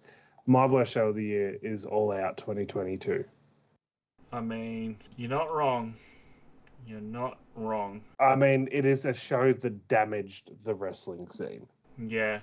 For me, I gave that an honourable mention. I gave Ring of Honor Final Battle an honourable mention, mainly because of the booking leading up to it, with a lot of it taking place 3 or 4 days beforehand. Yep. And also, AEW Battle of the Belts 1 through 4. Just a lot of forgettableness on those shows that are supposed to be like your next level down from your pay-per-views. Yeah. Yeah. But for me, worst event internationally, Jim Crockett Promotions, Ric Flair's last match. There was one saving grace match on there when I watched it back recently because Fight put it up as their 12 Days of Christmas for free with Fight Plus. Right. And that Luchador match is good, but as I'll get to it when I talk matches, yeah, not a lot of good on there for me. No. What about best event domestically? Both of us last year giving the nod to Deathmatch Down Under. However, Alex giving it to The Juice is Worth the Squeeze Night 1 and 2, which was for the Heavyweight Championship, whereas I gave it to Not Here to Fuck Spiders, which was the finals of the Tag Team Championship tournament. To no surprise, I picked MCW Ballroom Brawl 2022 because the finish of that match was absolutely madness, with Buddy Matthews winning. Yeah, no one saw that coming. It had me shook. It had me shook. I loved it so much. So for me, honourable mention goes to DMDU this year for June 16th with their The Great Emu War Games show. Yep. I mean, God, I love War Games. War Games! War Games! And are you familiar with the Great Emu War? Not really, no. So this is a war that the Australian government at the time fought against emus that were feeding on farmers' crops in Western Australia. Right. That Australia lost. Yeah. The Great Emu War, outcome. They tried twice and then they just sort of gave up. Yeah. And yeah, for my event of the year, I went to PWA Black Label Let's Fucking Go from Max Watts in Sydney, the conclusion of their East Coast Australian tour on October 21st. Saw the what I kicked off the show with my awards with the Cherry Stevens kicking out the schoolboy, as well as I mentioned before the Ricky South Mick Moretti cage match for the unification of the titles. Yeah, I thought a really good all-round show. Yeah, perfect. Speaking of matches, we moved down to our last category, Match of the Year, Best Internationally last year. I'll mention the Cinematic matches as well, but we have moved past that era of Cinematic matches, so no more Cinematic awards here. As we see Alec give the nod to GCW Homecoming, Nick Gage versus Matt Cardona, and for his Cinematic match, AEW Revolution, Sting and Darby Allin versus Team Taz. I gave the nod to the St. Patrick's Day Slam match of Britt Baker versus Thunder Rosa, while saying the Stadium Stampede match was my best cinematic match. Quickly, 2019, your match of the year was Will Ospreay versus Shingo Takagi, Best of Super Juniors final. Mine was Cody versus Dustin from AEW Double or Nothing. 2020, my match of the year was Walter versus Ilya Dragunov, and yours was Will Ospreay versus Shingo Takagi again. And in 2022, Alex picks, returning to my match of the year, is Gunther versus Sheamus from Clash at the Castle. This is everything I love about wrestling. I don't need to explain it enough. You humans out there have listened to enough to know what I like. That's what I fucking like. I love that. For me, I have a few honourable mentions with the Clash at the Castle Gunther and Sheamus match. Also on here are my honourable mentions. Dynamite from August 3rd, the Acclaim versus the Gun Club, their dumpster match. Oh, that was so good. New Japan Pro Wrestling G1 Climax Day 12, You know I gotta put it on here. August the 6th, Takagi versus Ospreay. Because I could watch that match every day of the week and twice on Sunday. Quickly, some of my honorable mentions. On my honorable mentions, I had Jonah beating Okada. Just wanted to remind the world of that, and also I actually was going to give the award to CM Punk versus MJF dog collar match, but because of CM Punk's actions, fuck him. I have on here AEW Dynamite from August 23rd, United Empire versus Death Triangle in the Trios Tournament semi-final. Oh, fuck, that was good. Clash at the Castle, Gunther versus Sheamus. TNA Impact from November 3rd saw Josh Alexander and Frankie Kazarian versus Aussie Open. Yep. New Japan and Stardom Historic Hexover on November 20th. The team of Melter, Tam Nakano and Natsupori, along with Suzuki Gun members Taichi and Katamaru, taking on the team of Black Desire, Momo Watanabe and Starlight Kid, along with Suzuki Gun members El Desperado and Doki. An honourable mention to the AEW Dynamite Holiday Bash edition of Jamie Hayter versus Hikaru Shida, main eventing Dynamite there. And my final honourable mention to the again, the historic X-Over event, Kairi versus Mayu Iwatani in the tournament final for the inaugural IWGP Women's Championship. But I had to give it to a match that actually made me feel something this year. Ooh. So I'm going to send you a photo of what I felt. And I gave it to New Japan Pro Wrestling Road to Tokyo Dome, December 23, Suzuki Gun's farewell match, Desperado, Archer, Suzuki and Tucker versus Taichi, Katamaru, Zack, and Doki. Dude, I did not realise how sad I would be when Suzuki Gun ended. Yeah. I'm so sad. I just felt like watching so much Suzuki Gun meeting Suzuki, meeting Archer, which is crazy. Yeah. But yeah, for sure. No, that one got me, and it was a good match. It's like only the second time in wrestling I can remember where a team amicably breaks up, other than the Roppongi Vice breakup. Yeah. Okay. Worst internationally. Last year, Alex had said for in-ring Cody versus Anthony Ogogo from AEW Double or Nothing, while he said cinematic match WWE WrestleMania Backlash, the zombie match where Miz got his one and only in-ring injury while with WWE. Yep. I had said in-ring Kenny Omega versus John Moxley, the exploding barbed wire death match, and for my cinematic match I said the playground match in quotation marks that was Alexa Bliss versus Shayna Baszler, where Shayna walked into the locker room and saw Lily in the mirror, but she wasn't there, and it was like Hogan and Warrior. Fucking hell. What do you got this year? What was your worst of the worst matches that you had to sit through? I have sort of mentioned it a couple of times, and I can't... I don't know if there's a bit of recency bias to it, but I just can't get past it. Like, I thought about this category a lot, and I had a few things in mind. Like, Ric Flair's last match is a good shout. But I had to give it to Ronda Rousey versus Shotzi from Survivor Series.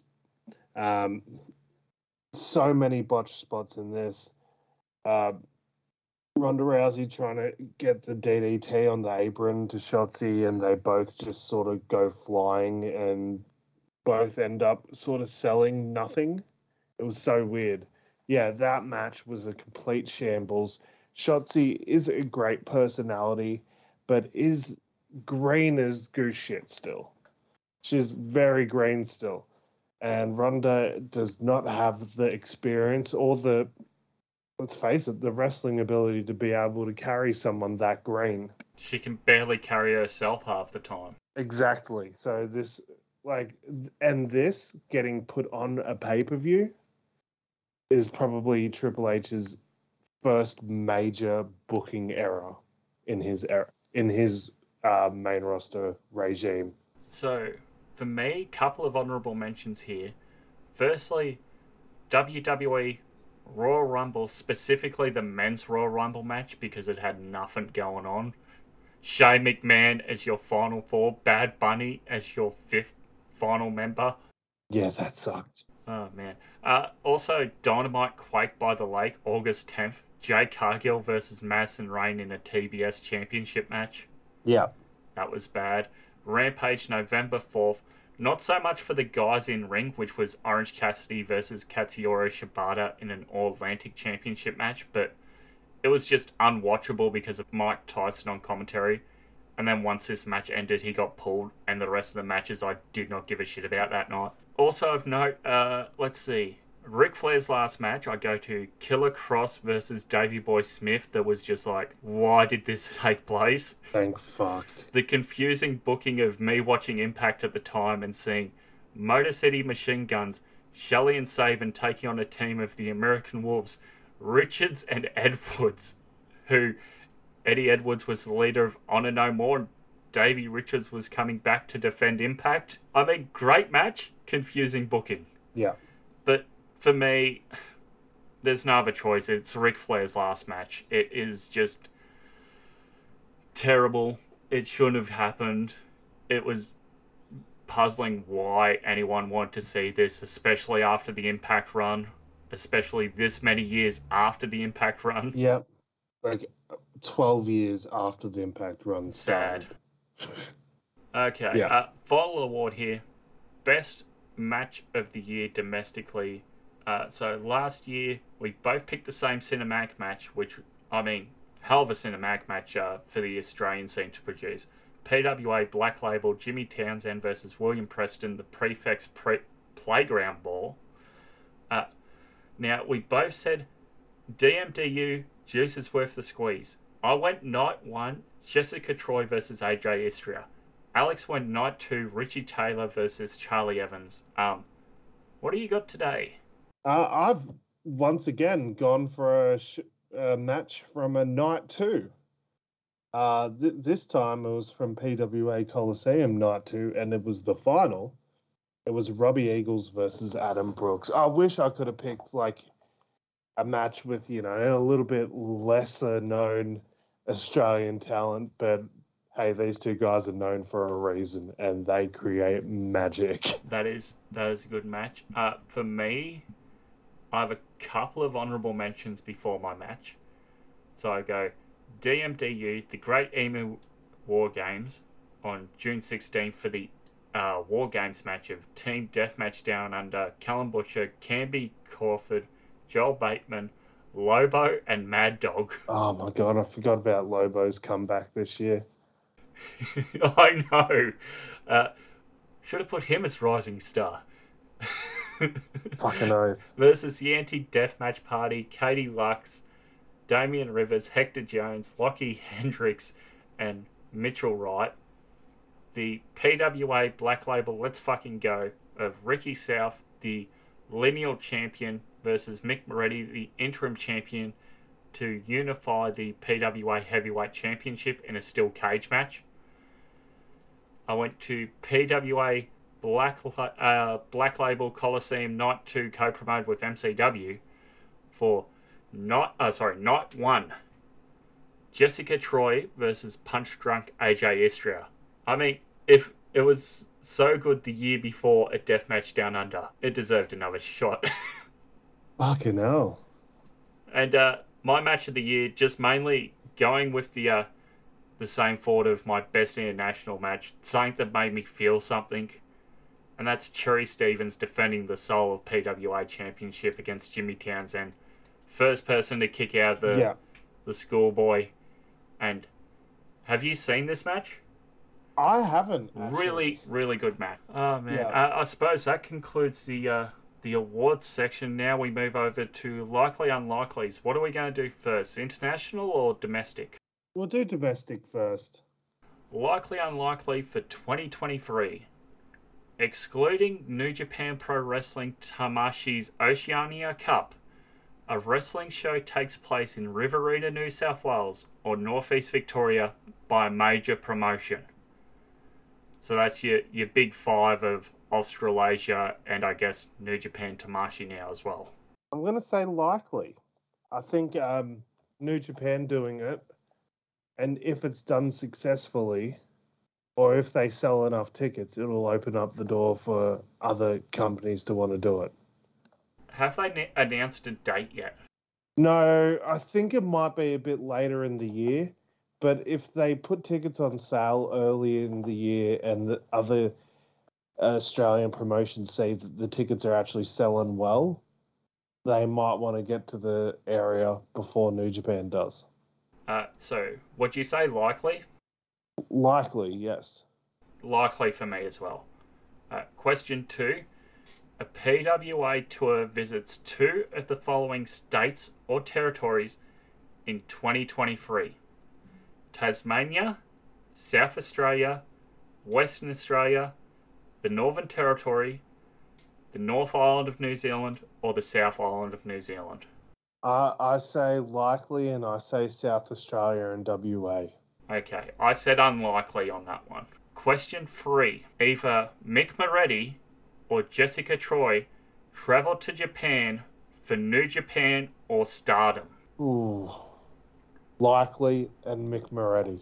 I'm just going to say likely on that one. Yep. I just see like Mick Moretti having more of the connections and being able to do it. I don't know if Jessica Troy has, as much as she should be the first choice, I don't know if she has the buzz that Moretti does. She uses a Fujiwara armbar as her finisher. Yeah, I know, she should be. She should be the first person booked on every person's show. But, yes. yeah. So question 4 here. New Japan Tamashii officially announces a partnership with an ANZ promotion similar to that of Rev Pro in the United Kingdom. Likely. And PWA. Yeah, I said likely as well, and it's probably going to be PWA. Yeah.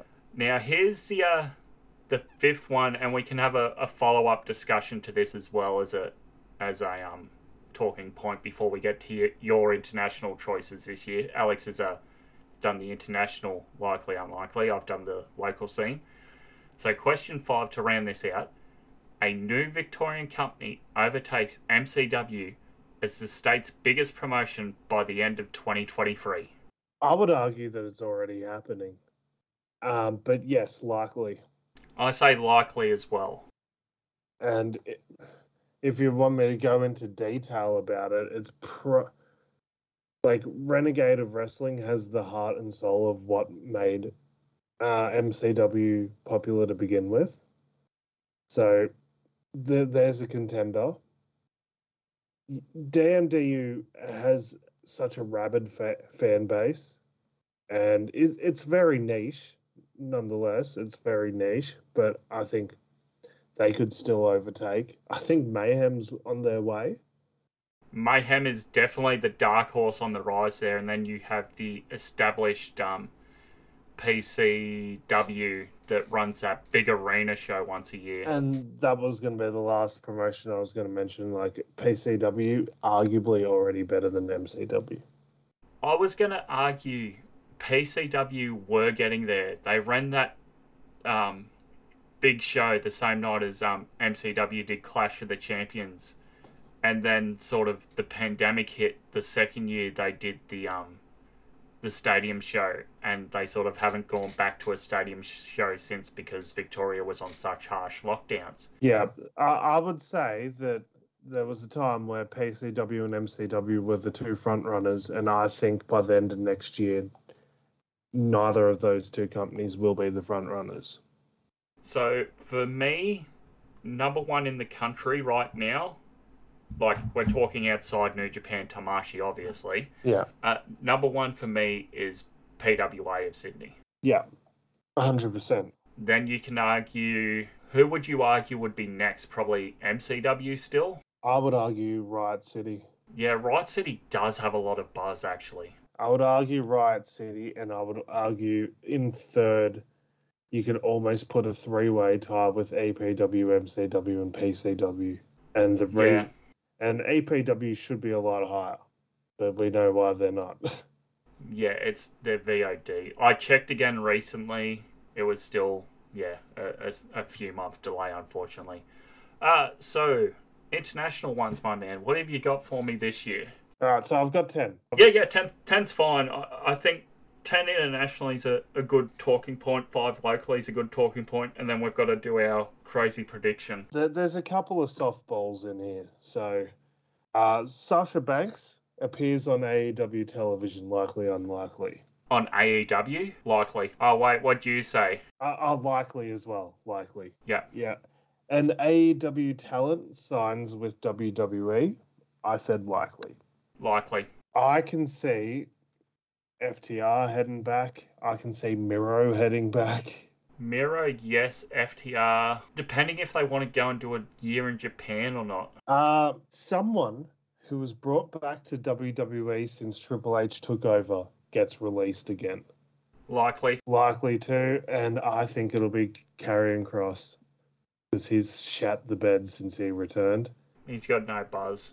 Nothing. And his matches with Drew were just paint-dryingly boring. Yeah. I know your thoughts on this one. Impact Wrestling survives 2023. Yes. Likely. Likely as well. NWA survives 2023. Oh. You got a softball for the hardball. I say yes, but it's going to lose more fans over the course of the year. It survives, but it's going to become a very niche viewing. I said unlikely. I think the company's on its last legs already. NXT announces another branch of NXT outside of Europe and America. Likely. Same here, and I think there will probably be NXT like Japan or Asia or something like that gets announced soon. I'm thinking Japan's probably the next one. It's either Japan or India. Because I know that they're desperate for some Indian exposure. If they go to India, they'd have basically the whole market to themselves. Yes. And that is a really rabid fan base. Actually, that's a really good point. I think, probably India then. You know that Ring Ka King had fucking more average viewers than any current wrestling show. That's crazy. Because I remember reading that they got something like 2 million viewers each week or something like that because of the amount of eyeballs there are in India. All right, next one. WWE forms an ongoing, keyword ongoing, partnership with another promotion. Unlikely. I said likely, and I think it will be something to help build, say, an NXT Japan. And I think it could be like perhaps they go into a partnership with, say, a Noah or an All Japan Pro Wrestling, one of those companies that have a little less buzz, but they can sort of use as a feeding system. All Japan, I think, is the most likely. I think All Japan is probably what will happen. All right, Stone Cold Steve Austin wrestles again. Unlikely. There's rumors, and I think he's going to wrestle at either WrestleMania or another big show in the next year or so. So I said likely. AEW announces plans for an Australian tour. Likely, unlikely. Likely. Likely. I said unlikely because I'm a dirty pessimist. We found that out last year when you think of AEW and Aussies. Yes. I guess this is another one where I'm not a pessimist. And this is the final one. WWE announce a premium live event in Australia.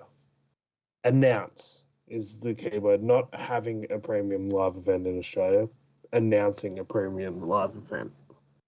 Likely. And I agreed with you on that, likely. Yeah, I think... And that's it for my likely unlikelies. I didn't go too crazy with it. No. Not at all. I did have specific things like beforehand. I was like, oh, do you think, like, what was it? Will AEW buy another company? I did have shit like that, and obviously I got rid of it because it was like, probably not, and we're both going to say no. Weird prediction time. Who goes first? All right, you go first. Oh, okay. I haven't thought about this until now. Okay. The Rock returns at WrestleMania, but not for a match. All right. That's a good call. Alrighty. I'm just thinking about it. I'll give you a couple. Here's one. Conrad Thompson buys the NWA.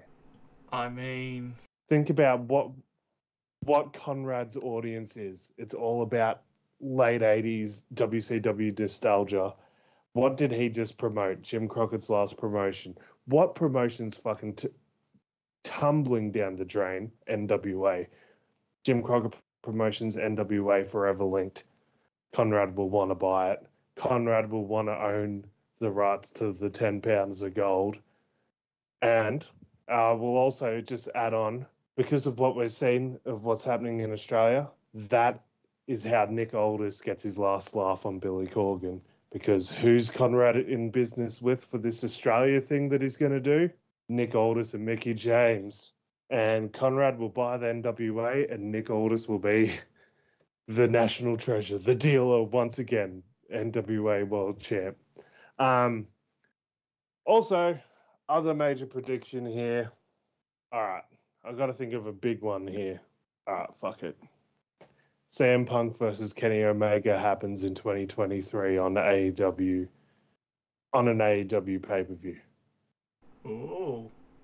I mean, that's big. Okay, I'll give you one more because you gave the humans one more. Okay, I got one.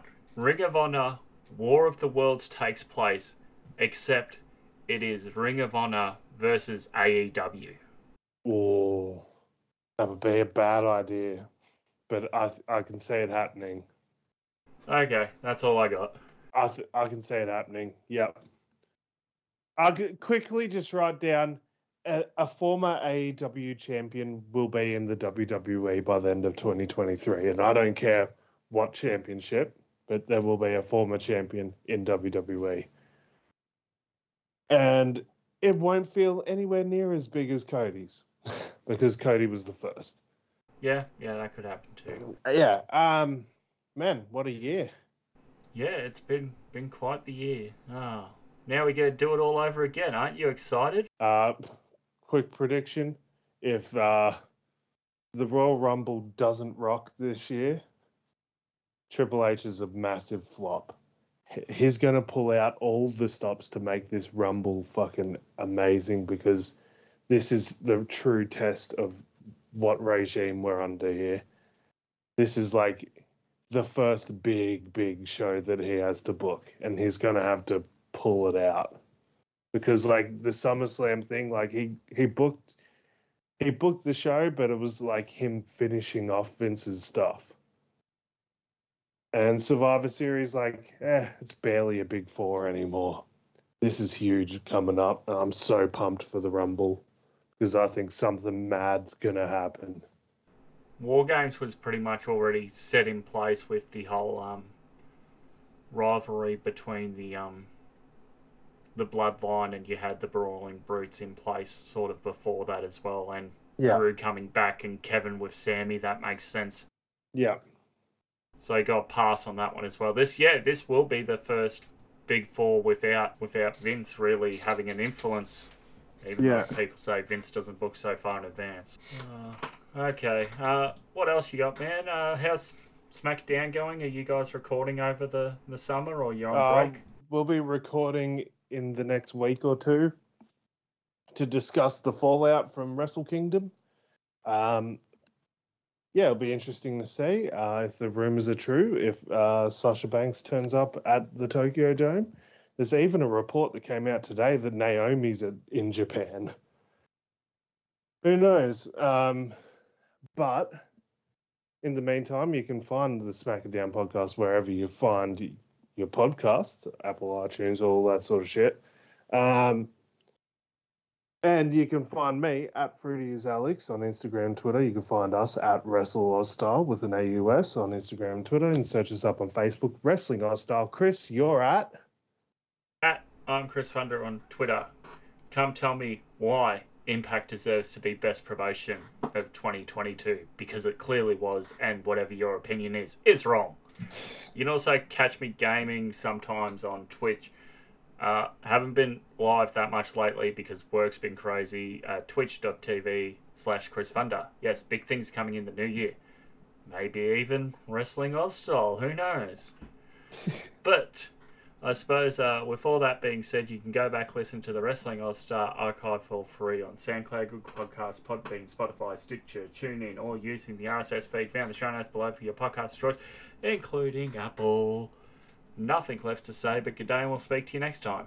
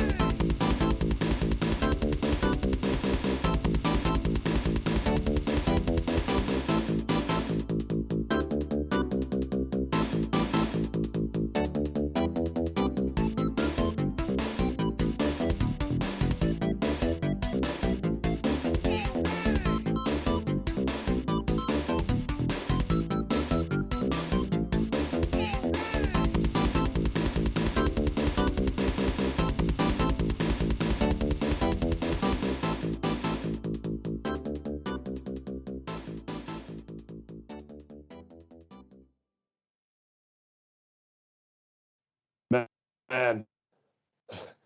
man, what a year! What a year!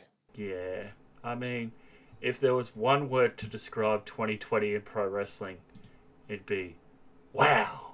I would say the word is allegations, but Fuck.